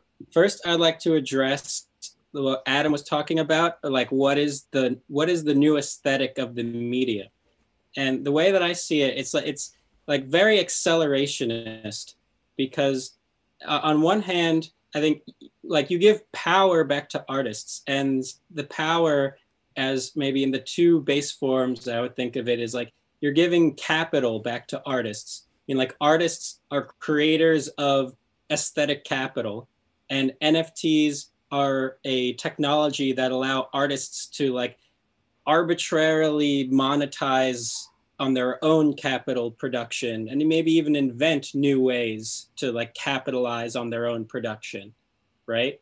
And then the other way is thinking of networks. So like art as a network, art as a social community, like art being shared instantly. Like why is Beeple #1? It's like hyper shareable.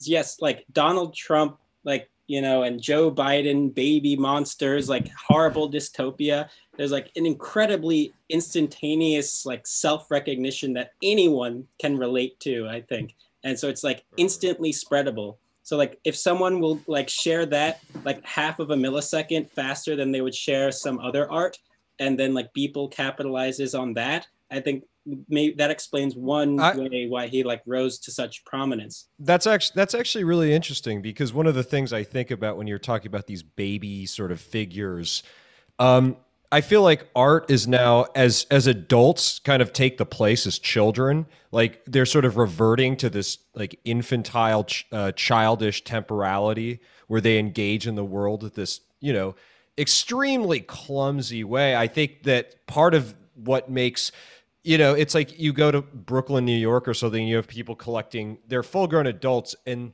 they're finding value in these things like Cos dolls. And a big phenomena is like the adult ice cream, boutique ice cream truck. Or something like that. Cereal boutiques now. Yes, it's sort of like cereal boutique stuff. Oh, but it's like almost this sort of twisted, strange way of engaging with one's inner child.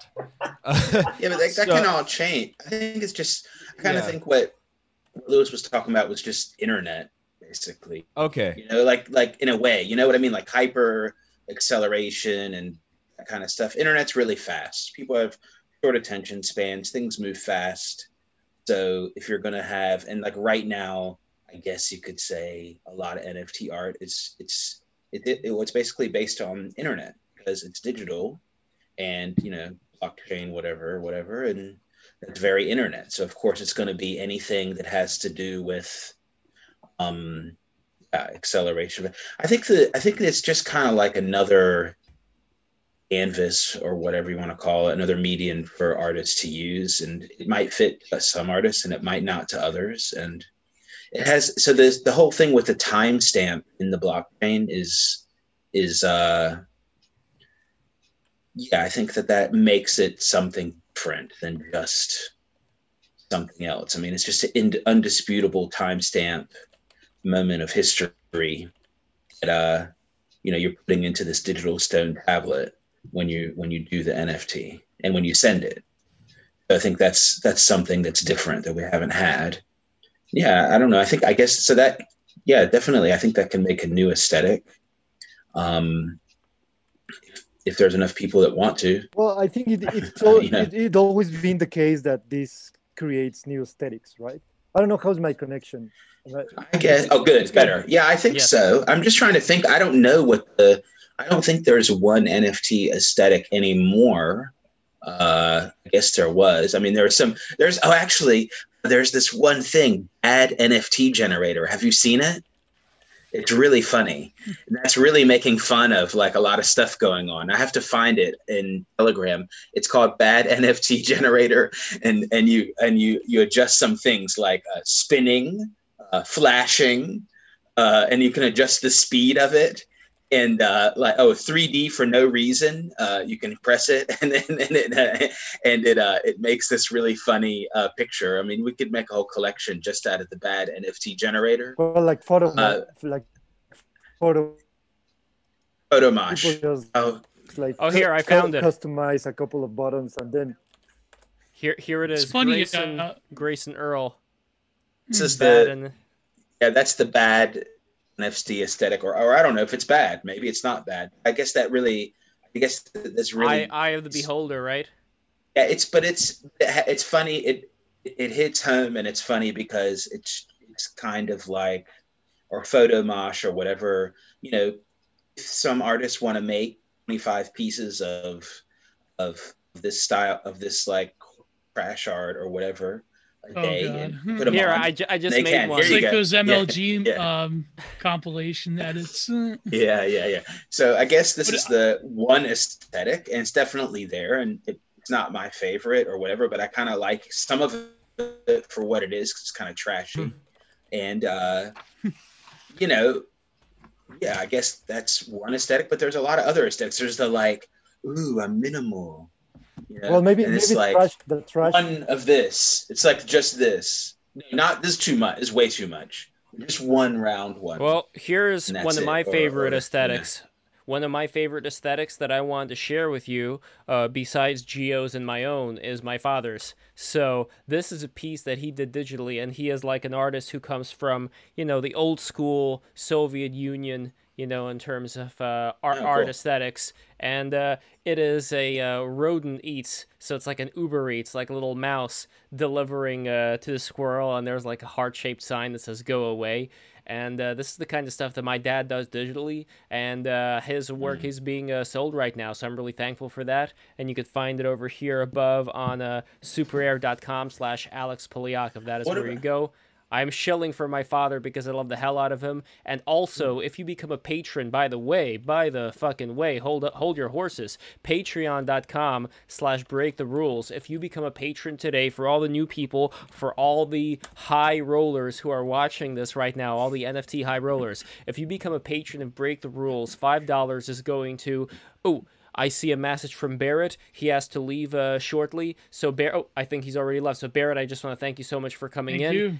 And when it comes to patreon.com/break the rules, if you become a $5 patron, you are going to get access to our Discord servers, private rooms, as well as becoming a percolator, having the ability as a percolator to post images on the BTR chat that you see over here. Lovely chat. We all love the chat, don't we? But we have to trust you, though, because we've had problems with people posting certain images.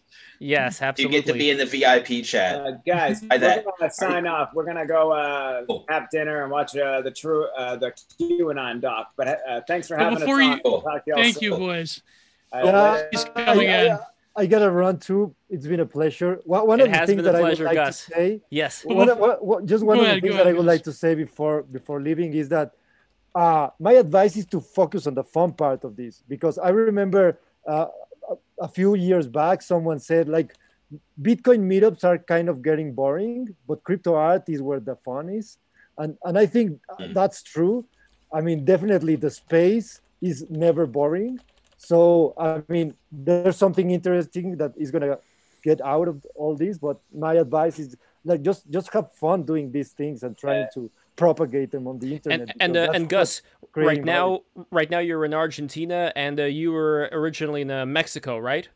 No. I'm in Mexico City right now. Okay. Nice. Yeah, and I think I'm gonna stay here for a few months. But I might see you guys in Miami soon. I was supposed to go this Friday, but then I think the lockdown started getting like a little bit tougher. I don't know, but I'm definitely going to be in June because there's Bitcoin 2021. Well, I definitely hope to see you, and please come back to New York. And Adam, thank you so much, guys. I really appreciate everybody being here. Barrett, thank you so much. And we are not at the end yet, because Verse Laloon still has to come here. He is, I believe, still on his way. This would not be an NFT stream without Verse Laloon. Now, we are going to try. I have no idea what time the guy is coming. We are going to try to make it so. But first, I wanted to go back to Lewis Parker about the Pepe story. But before the Pepe story, I also wanted to go back to Patreon because I'm not finished yet. That's $5 patronage. For $20 patronage, you are going to get a wooden magnet created by my father, Alexander. You saw his artwork. You saw how fucking brilliant he is. Right now, he is working on a definitely legit piece, who is a person within our community here, definitely legit. And it's a collie dog, like Lassie. And he is also working on an inflatable lioness, so that is also in production right now. And that's $20. $30, you're gonna get a beautiful print from Gio Panicietti, and it is an exquisite print from the TFW No GF series. Here, watching him in action, this is how he does it. It is quite beautiful, very beautiful. And finally, $50 patronage gives you all of the above, plus a custom wooden print, plus another beautiful painting from the great Giovanni Panicietti, plus, and I saw them recently, they're really beautiful looking, the painting that Jules did of the action figures from that game with the swords and the shields and Warhammer 40K. Warhammer 40K. Thank you, Gio. And so that is it for the patronage. Once again, patreon.com/ Yes. Oh, sorry. Finish your hook. Patreon.com/break the rules. Become a patron today. You gotta invest in us, guys, because this way we can grow and we can keep having these conversations where we bring people together. Like always, we love the fuck out of all of you, especially if you become patrons. So anyway, Lewis, I want you to talk a little bit. Yes, I want you to talk about that story. Why don't you tokenize your podcast? Yeah, I was gonna say, yeah, I like Patreon, and I totally think people should do it. And I just was wondering if this one guy is doing a nitrous balloon while we're watching. I'm not doing a nitrous balloon. Okay. Ewan is a resident performance artist. Just said art, and I just thought on stream. I saw you preparing this balloon. I thought, are you doing a nitrous balloon on the stream? Okay. And then that would be funny. And then I don't think I've ever been on a live stream with one of the panelists doing a nitrous balloon. But anyway, that's the kind of thing that happens in the VIP room. If you sign up for Break the Rules, you can see people do, you can request that. No, I think you should do. I did one time, and I should probably do it again. And I sold it way before the mega hype. And a friend of mine bought it. But I just did an NFT with unlockable content, and I'm just reading the first paragraph of one of my blog posts, the unlockable content. So what you could do, you could tokenize the whole YouTube video theoretically, or do some funky thing like that, and people can just collect, your video NFTs of you reading some of your texts or something like that. Yeah. I could offer an NFT to every person who's on the show. So you would also accumulate them over time, and your guests will accumulate them. Like trading cards. The various members of the Patreon, they can also get access to some NFT. Perhaps there's or they can become an NFT for every show.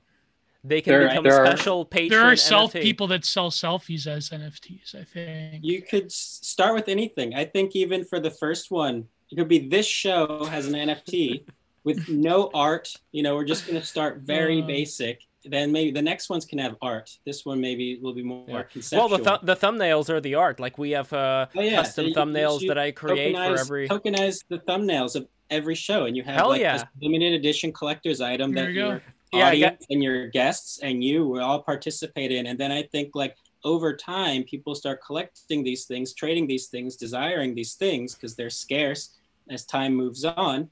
Everyone involved in the whole 11 Jewels community starts to really get a visceral understanding of what this digital ownership entails. Now there are also tools. Oh, sorry, go on. Yeah, I was just going to say first of all, I'm out of the undisclosed location, so you should be able to hear me better. There are tools that can integrate with Discord and verify a person's ownership of a certain amount of coins. So what you can do is launch Break the Rules coin, and then people with 50 Break the Rules coins get access to a certain tier of your Discord. And then, you have your secretive hangouts there. And then 150 Break the Rules coins is super elite. Super elite grooming by the Discord. Exactly. Get ahead of the competition. Launch your own NFT. Yeah, no, that is a great idea. It shall be done. There are a lot of great ideas here. So, Lewis, I want to go to Mr. Sue's comment. Mr. Sue is not here right now. I'm going to send him an invite, by the way, because he said he couldn't make it, but I'm going to try anyway. Mr. Sue had a criticism about NFT. So people were talking about, where's the NFT criticism? There was NFT criticism in the beginning of it, and here was his NFT criticism. Just in case, I'm sending this to him. But anyway, here it is. And I'll... please subscribe, everybody. Anyway, there is opportunity here for sure. It's more just a moral thing of understanding what exactly you're doing and dealing with the consequences like being shunned. I don't think it's all that bad for artists getting their start here and moving over something like NFTs on top of Bitcoin. Again, he's very focused, Mr. Sue is very focused on Bitcoin primarily. Anyway, the thing is, Bitcoin isn't ready for that yet and the incentives aren't there. If I want to issue something to my fans, or even a rich whale trying to pump his Ethereum bag, I'd prefer it be built on something long-lasting and stable like Bitcoin. Just like the ICO craze of 2017, this is a fad that those in the know take advantage of to wreck the uneducated. It may work well for some more than others, and it's a good way to get a head start in publishing your art, but it's also just another tactic used to legitimize the value of Ethereum. However, each buyer should do their homework on what they're buying. It's their responsibility. They don't have to, though. Value is subjective, and people are going to be people. I'm not against making money and sympathize with the artist, but the fact is that it's not a token issue. It's a platform issue. A decentralized Patreon can and will be made. It's just not the right time for it yet. There's more from Jimmy in Ethereum on his Medium post. If you just Google him, he's a coder in Bitcoin and knows how these things really work. Just my 2 fiat cents. Hopes that helps. So there we go. That is... and here is the article that he is linking to. I'm going to link it in the chat as well. So, Theo, you've been a long time in this whole thing, as was Lewis. Jesus Christ. My son. Fuck you do that. This we are gonna have to tokenize this. Oh god. Yeah. This is like we could. This is a tokenized dude stream. This is like the NFT dude stream where this guy, got people talking about furries and I don't know, like there's a guy like doing a nitrous balloon and then putting it. Wait, by the way, Theo, even though I want you to give What's your the question opinion again, on, or what was the comment? It was okay, NFTs, it's about NFT Bitcoin platform. There's like, from what I take it, it's like, a Bitcoin maximalist approach to like the infrastructure isn't ready yet for this type of stuff, which I think is like way beyond the scope of this conversation. At least I would just say that like, maybe there's, some good points to be had on either side of like a Bitcoin, Ethereum, alt-chain conversation. But I think for the sake of like NFTs and like artists out there looking to mint NFTs or content creators, like the technology is like available for you to do so. And like the majority of these people aren't like currently like thinking about the rails of like the tech stack and Bitcoin versus Ethereum or whatever. Is that really the question? Well, I'm trying to find it is it in YouTube, the question? No, but you know what I'm going to do? I'm going to paste the question over here for you to read it again. And I know, Lewis, you got to go soon, brother, but I would be remiss, shout out to Remus, if I did not go through that story with you, and that would be like the last thing. So we were at the tea house. Can you tell the story, what happened with us and the lady? Oh, well, we met Lev at this tea house. I took a look at him and I was like, you probably know what blockchain is. And turns out we were in the same like crypto art Telegram group. And then there was like, we started talking about like the rare Pepes, and, whatever else was like being tokenized, right?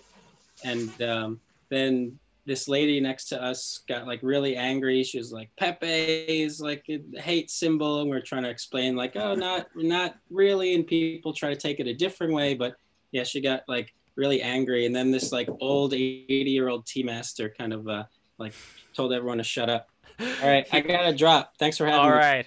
He had a beard and everything, that tea master. Lewis, thank you so much for coming in, brother. Thank you. Yeah, I don't know if what do they mean by it's a platform mystery? They mean like which blockchain? I mean, for our Jimmy in Ethereum on his Medium post. Okay, well, yeah, he's a coder in Bitcoin and knows how things really work. Well, I don't know what you mean, really. I mean, what's more on Bitcoin and its importance? Yeah, that's important. I mean, you can do NFTs on Bitcoin. I'm not really sure what the issue is, actually. Well, that's what I want to figure out, too. I mean, to read his comments over here, he says that it's about more of the platform. He does not trust Ethereum as a platform, which is why he says that it's not a token issue, it's a platform issue. Then you can use tokens on Bitcoin. Yeah, I guess so. I mean, but let's see what exactly his... Because this guy over here, Jimmy, he uses the word bribe. So why exactly? Okay, so in a sense, the issuers have been bought by the NFT sale to work on behalf of the altcoin. In other words, these NFTs are bribes. Oh, okay. Well, I mean, that's kind of... I mean, it's a little Okay, I mean, he's saying it's basically like saying if you're using the network, and you've been so the people that buy the NFT, they have an interest that that network survives and that network thrives, which makes sense, right? Have an economic incentive and a collectible incentive or whatever to do that. So that's basically what he's describing. He calls it a bribe. It's not a bribe because they have free will, use their free will to buy it. I don't think that would necessarily be a bribe. He's saying that Ethereum bribed them into buying an NFT. Doesn't really fit a bribe in my opinion. But I think what he's describing is just network effect. And he's correct in some ways. The more users you have, that's what's interesting about this whole thing. NFTs are a Ponzi, like most cryptocurrencies. Yeah, man. Yes, totally. That's why you should buy Theos. It's on the Bitcoin blockchain. It's a token, Theos. There's only 999. They're not divisible. If you want to buy into my Ponzi, you can. Send me a DM, and I'll hook you up. Here's your Twitter. So, guys, contact yeah, Theo sure. It's a real thing. It's a real thing. It's part of the game Bitcorn, which you can look at bitcorns.com. Corns. Which is an idle game, and I have an incestuous relationship with NFT buyers. Well, that's about with any product. Any shampoo creators have an incestuous relationship with shampoo buyers in a way. You think? I think so. It's not. I don't know how that's separate or exclusive to NFTs, and it's definitely not true for all NFTs. So I think that's just you get a lot of these comments. This guy is playing with you should make a balloon. You got to pop it though. You got to pop it. It's just true. Full of water. It's just true for. It's just true for anything, that the more people that use it. Okay, that was anticlimactic. My apologies, Theo. I really wanted him to pop It's that. okay. No, it's okay. I'm just saying that, of course, the more people that use that network, the more valuable it is. It also kind of plays into the, we can just unpack another argument that's been going around, and that's that NFTs are destroying the planet environmentally, which is an interesting issue. What? Well, there was that buying of the PC gamers are really upset right now, right? Because a lot of these new edition, what's it called? Oh shit, Verse is here. So actually, Verse could kind of speak to this as well. How are NFTs destroying the environment? Yeah, there's been several articles, and there's even been people.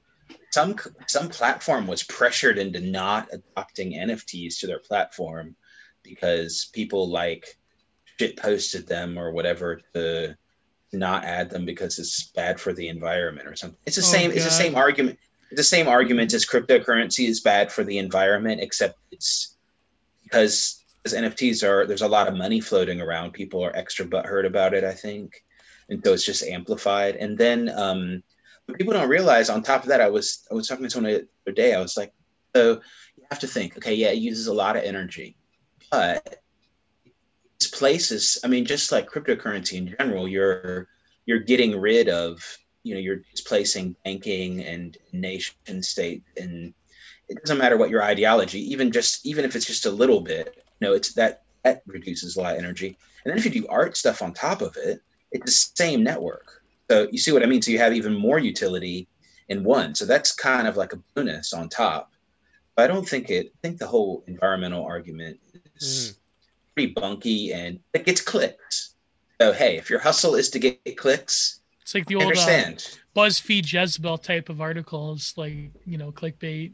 Yes. Well, this is yeah. Well, now that Versa Luna's here, Verse, you were having conversations with people from what I read on Twitter about NFTs, about blockchain this week, and you've been. Does Verse know about the guest that we're gonna have on next week? Oh yeah, I know about that guest. Yeah. My mortal enemy. Oh boy, it'll be quite an intergender. There actually was an intergender death match. Jun Kasai wrestled. I think Lo Shirari, believe it or not, fucking owned her, by the way. But it's a death match. What do you want? But Yes, I would gladly get in a death match with this particular guest. Well, we already announced it, so I might as well announce it one more time for those who don't know. We are going to have Ayla Girl coming in this Thursday at 6 o'clock. 3 o'clock, we are going to have... 5 o'clock. She's coming in at 5 o'clock. 3 o'clock, we're going to have Grit Cult coming in for Sowing Discourse. Homie. Yeah, so there we go. But Verse, so you've been having conversations with people about NFTs. What is your opinion of it, and how have you been... how have people reacted to speaking to you about all these things recently? My opinion, so when crypto first kind of became like in I said in the 2017 bull wave. Or you're a little bit quiet. Can you hear me right now? I Yeah. didn't get a chance to test the mic and stuff. Before in the 2017 bull wave, I did a lot of writing about crypto, and I still sometimes do.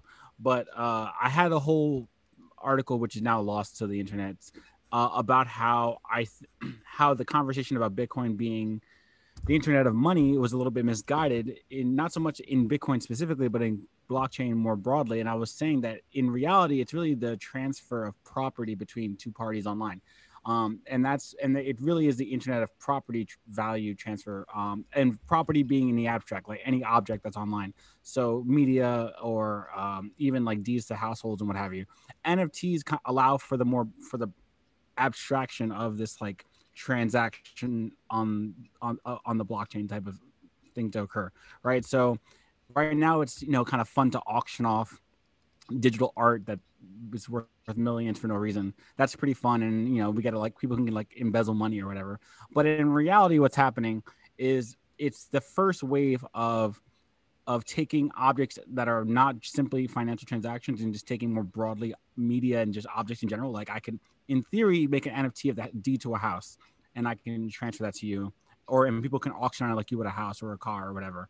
Like this is the first wave of that. It's also going to help with like digital property rights for like masters for music, right? Like there's always arguments about who owns the digital rights to whatever person's song.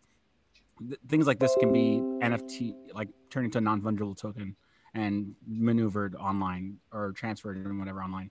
And there would be a track record of all the transactions like any other blockchain technology. So I think it's good. And what was the other question? The other question is, how did most people react to you talking about this? Like, what is the opinion in the normie sphere of a lot of this stuff right now? In the normie sphere, I don't really have that many normie friends, but in the normie sphere more broadly, they're either think it's a scam, or they think it's kind of like, or they're just like, I don't understand it. It's a lot of either I don't understand it, or it's a scam, or it's bad for the environment. That's usually all I hear. And everyone else is like, everyone else who does understand it is like, oh, this is probably a scam, but it also could not. Like a lot of these NFTs are going to be scam, but it's cool. You can make money off the scam, so it's like, whatever. How many people do you think are using their Biden bucks for a lot of this stuff right now? This particular wave, I actually think went into like trips to Miami for spring break, but the previous waves, like, definitely went into blockchain. Biden bucks. Biden bucks. Are there still? I wonder if we. I use my Biden bucks for crypto. That's what I use it for every time. I wonder if there's like still Obama phones you could like sell. I mean, on eBay or whatever. Make that into an NFT as well. Yeah. Well, I'm trying to read this thing about how NFTs hurt the environment. Yes. But it's like, I mean, they kind of do, but I don't really care. But like, how do they hurt the environment? It's the computer processing. It's it's like Bitcoin mining. It's like the same. That's what's you need hurting like the a fucking room full of servers and shit. And also, you mean like the 3D rendering and all that stuff, or just the cryptocurrency part of it? The actual block mining is what's theoretically hurting the environment. That's what they're upset about. So they're basically taking, when they do these calculations, what they're doing is they're taking all of the collective energy expenditure for mining and like confirming blocks, and like for like doing all the mining rewards for the gas prices and stuff like that. They're taking all that into account, which isn't really fair because that stuff happens automatically, and it's also like done deliberately, right? So it's not like it's actually hurting the environment directly. Like the reason why all this processing is occurring is because it uses entropy It basically creates you can't fake the transactions because you're using second law of thermodynamics and entropy and whatever to make it so that you can't undo the chaos before the next block happens. It's too complex to undo before we get to the next block. That's the whole point of it. There's also another part that people in the articles are not talking about. Is put the balloon down. Enough, thanks. Me? No, this guy. Other dude. What do you think, Theo? I tried my best. God! I tried my best. It looks a bit too creepy. You can have your you can get your attention somehow. Besides, I wanted to say something important. I wanted to say that what happens, at least in Bitcoin mining, but I'm sure it's for Ethereum too, because there's also farms. Is that the research was about Bitcoin mining? There's been several research, and it tends to happen a lot in countries where electricity is cheap. Mm-hmm. And there you go. Hold on. Yeah. No, but wait, hold on. No, but that's not bad necessarily. Approximately there's around 70% of energy used to mine Bitcoin, they estimate is from renewables. But that will include hydroelectric, geothermal. I don't think there's a lot of solar because the way solar is, it's not the right kind of power really. You need this super mega power. Probably wind, some too. There's so it's huge in Iceland, for example, Scandinavia also. And that's also really good. That's also really good for cooling because you need to cool the mining too. Now it's also in China. In China, also a lot of that is just corruption a little bit. Hey, I got some, let's do a deal. It could be some free electricity. Yeah, for cheap power. Yeah. So that's not renewable or green really, and there are a lot of fucked up things that happen. But the whole thing, because it's decentral, when they compare it to banking system uses this much energy or credit cards use this much energy, but they can't really move to new power sources as easily as the infrastructure as mining. Because the mining farm today, the mining farms need time to set up and all that stuff. Let's say there was a new energy source that was efficient, because in general the more efficient energy that's renewable is going to be a little bit cheaper in general. So it could move to somewhere where it is now cheaper or it's better, and the network would be fine. So it's way more flexible to get this. So there's just in general a move to, it does use a lot of energy, but it also uses a lot of energy that's renewable, and it's way more flexible to use renewable energy in the future. I think that's yes and no. I mean, here's the problem. I think going down that train of thought is just not going to work because they're always going to move the goalposts to begin with. And also there's a very clever book from 2018 that called Bitcoin for Blockheads. Don't worry about who the author is. And in this book, this person did the math on Bitcoin back in 2018 when the price was $6,000 on electricity costs for mining, and it's pretty much infeasible unless you're basically a billionaire. And at the time in 2018, if you lived in countries like Trinidad or Venezuela was of course having the its financial crisis, so its money was worth nothing and electricity was very cheap. Those are kind of the only places where you could really do any mining. Here, I did the math. So it was he did the math. So it was $8,000 worth of electricity to mine a $6,000 Bitcoin back in 2018. Now there's been multiple halving. Well, there's been a halving since then. So you get fewer block rewards, and it requires more complexity to mine. Whereas in South Korea, it costs $25,000 to mine a $6,000 Bitcoin, and in Venezuela at the time it cost $500, right? So that's in 2018. Bitcoin is now about $50,000 to $60,000. So you can imagine how much more difficult it is. But nobody mines their own coins, right? I mean, maybe people. No, you used to be able to just mine your own coins. You used to be able to open your laptop. I used to have a Bitcoin miner in my browser that is now basically functionally useless because you can't even compete any longer. So you have to go to like companies or wherever, like trading.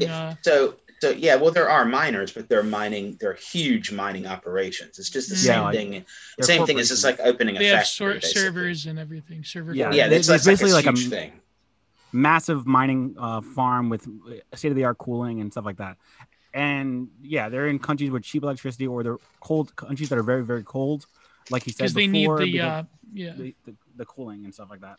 You know what's funny? A weird sort of activism. This was like, I guess, you know, as culturally dead as the 2010s are, that did produce some great things. I remember, and you could say that this is like a real instance of internet activism.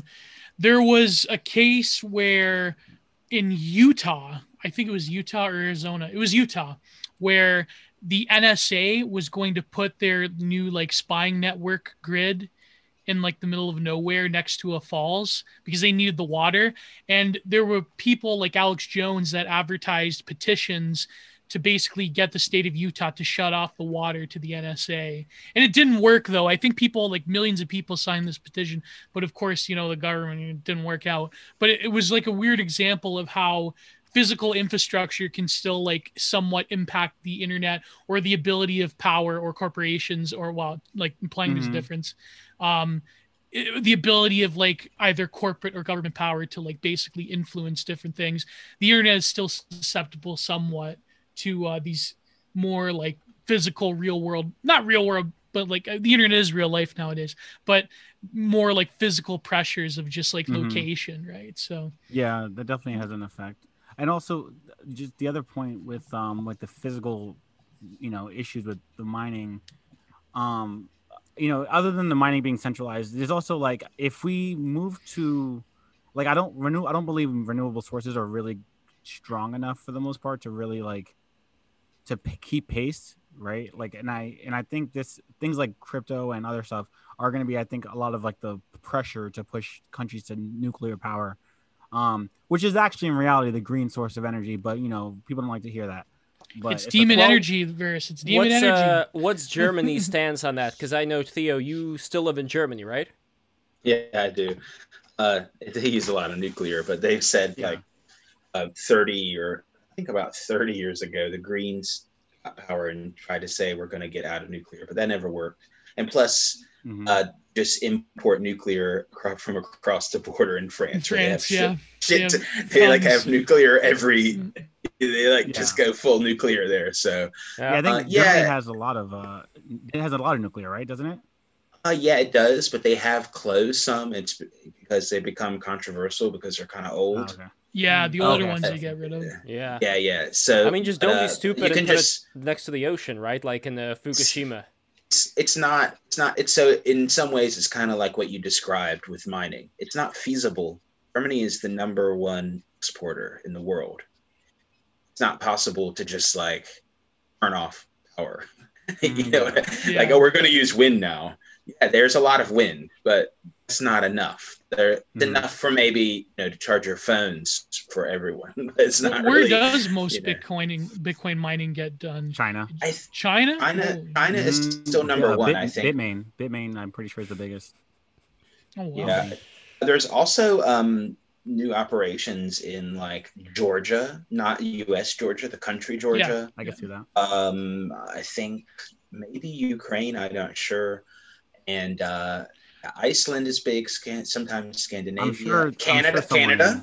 Canada is pretty big. Oh, that's right. Yes, I know some people who are kind of involved in that. No, I've heard of people like buying old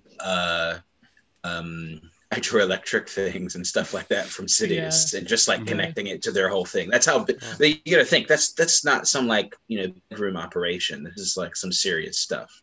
I actually remember back in 2015 or 16. It was leading up to the Trump election, so I don't know if it was 15 or 16, but I remember hearing this story, and I want to say it was I'm going to say Germany, but I don't think it was officially Germany. It could have been. It was a country it was a Euro country with advanced CCTV. So because the whole point was they hacked all the CCTV and they did Doge mining and Litecoin mining on the CCTV.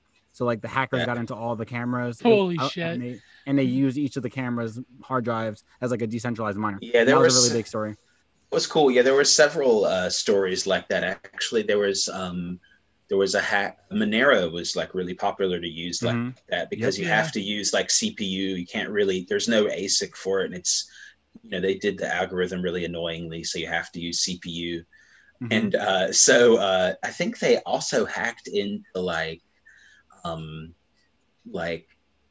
digital TV receivers and DVD players and things like that. They were able to, they connect, because nowadays connect to the internet too. And they were able to just run, but they did it on so many thousands of them that it was like quite successful, their little hack. I think they even just did it from going into stores and hacking the firmware in the store. You remember, you know what I mean? There were websites that would hack Germany your computer. Germany has like the biggest hacker festival in the world. Or do they still have it now? What's it called? Yeah, sure, but it was in Leipzig. Yeah. Leipzig, yeah. Chaos Computer. So there's definitely that. I mean, that's motivation. I think, sure. We don't know if it's going to be able to keep up, like renewables are going to be able to keep up. But the thing is that miners are always going to look for the cheapest, and that tends to be. Renewables is definitely going to be a part of that. And I just think I think I'm not saying that mining is green. I'm just saying the arguments that are usually put forward are really bad. Yeah, they're not presented in like a way where it's like, let's compare how much the banking system you. Also on those charts, I saw some charts. Gaming, huge amount of electricity. They don't make it. The servers. They don't use any, and they're not, no one. I guess there are people complaining about it, but there's no one's, but they're not, making a new infrastructure for money where we don't have to use banks and all this stuff. People are just zapping each other online. I mean, I feel like the argument is moot when you consider that they're on Twitter complaining about it, which definitely uses Twitter more server electricity. farms require power. The internet server farms for all these social media companies definitely use more electricity. Well, imagine like the bit rate it requires to run YouTube every single day. Yeah, and like the vast infrastructure it takes. Like for example, like a literally like an hour-long video takes like 20 minutes sometimes to just upload onto YouTube. Like it's and insane. today we had 2 videos. Today was our marathon stream. So think of all the damage this is causing right now. That's another thing too about like I get the concept of like like the permanency of it. Like for example, Odyssey. Like I opened up an Odyssey account just to archive my YouTube channel, and Break the Rules has an Odyssey backup. But like that idea of like a blockchain based service where the Jannies of YouTube can't just delete your whole existence and all of your work for so many years. Like to me, imagine like all those channels that got banned. Imagine if they had Odyssey back in the day, right? Like for example, who was the recent one that got clipped? Millennial Woes. He got fucked over. Like his YouTube channel was the last thing, right? And they got rid of it for whatever reason. I mean, they wanted to get rid of him for years, but like, and as much as like, I don't necessarily, not that I agree with everything he says, but like that's like, this is what I try to argue, in my article with IM 1776. In a way, it's like a form of violence to just get rid of people from the internet all at once. Like, people like Alex Jones. Oh my God, that's actually a good drawing of Verus. Yeah, Verus, what do you think? How would you write this? What drawing? Wait, the balloon. Get the balloon. Gallery review. But there you go. The creepy balloon. That's pretty decent. That's pretty decent. That could be on the blockchain. That could be an NFT. So, Lev, you've got to do. I'm gonna go too soon because it's like 1 a.m. This is the end of the stream. I gotta eat. I've got something to say. Yes. Go ahead. I've got something important to say. It's very important. It's very important. Lev, Break the Rules has to do something about their carbon footprint, and what they're gonna do is what you got to do is. Got to do a video of you planting a tree after every episode. Oh yeah, I'm amplifying. We're amplifying. Yeah, and you could do this like weird VIP Patreon thing. If you like donate $50 and you plant like 5 trees or something, or I don't know. You know what's really funny? No, that's a good idea. The very first Slavoj Zizek video I ever saw was him talking about this exact topic. About him talking about planting trees and they say I'm green and I'm the green capitalism about Starbucks. Yeah, green capitalism. With the Starbucks thing. That was the very first video I saw of him. And they were like doing it where if you buy like a fucking Mocha Grande or whatever, and they'll donate it to Habitat for not Exactly. even that. He's like, and they'll donate it to some this trans Starbucks, woman of color. yeah, no, he's like this green capitalism. We need to go through. That's what I first actually heard of, like accelerationism to too. go through the green capitalism. The very first time I heard accelerationism was it's amazing seeing him do it live. Like, because I went to the Jordan Peterson thing. Oh yeah. I fucking spent $90 on that night, but like that, like to see him do it, like to do that, you know, the Jordan Peterson talks about the capitalism. But it is surreal when you see. I like, just did it for the cloud. person. I did to live tweet like that. That debate wasn't that great. It wasn't that great. I saw what's his face. The black Harmon dude, versus Ezek. No, the black preacher guy, super famous philosopher. Who, of course, I can't remember his name right now. Cornel West. I saw him in person. Cornel West? Yeah, and it was very surreal because he behaves like it feels like you're watching a YouTube video. He behaves exactly like that in person. And oh my God. It's very surreal. You're like, oh, okay, wow. this is a person. Was he debating someone? No, he was doing a lecture. This was in college. Oh.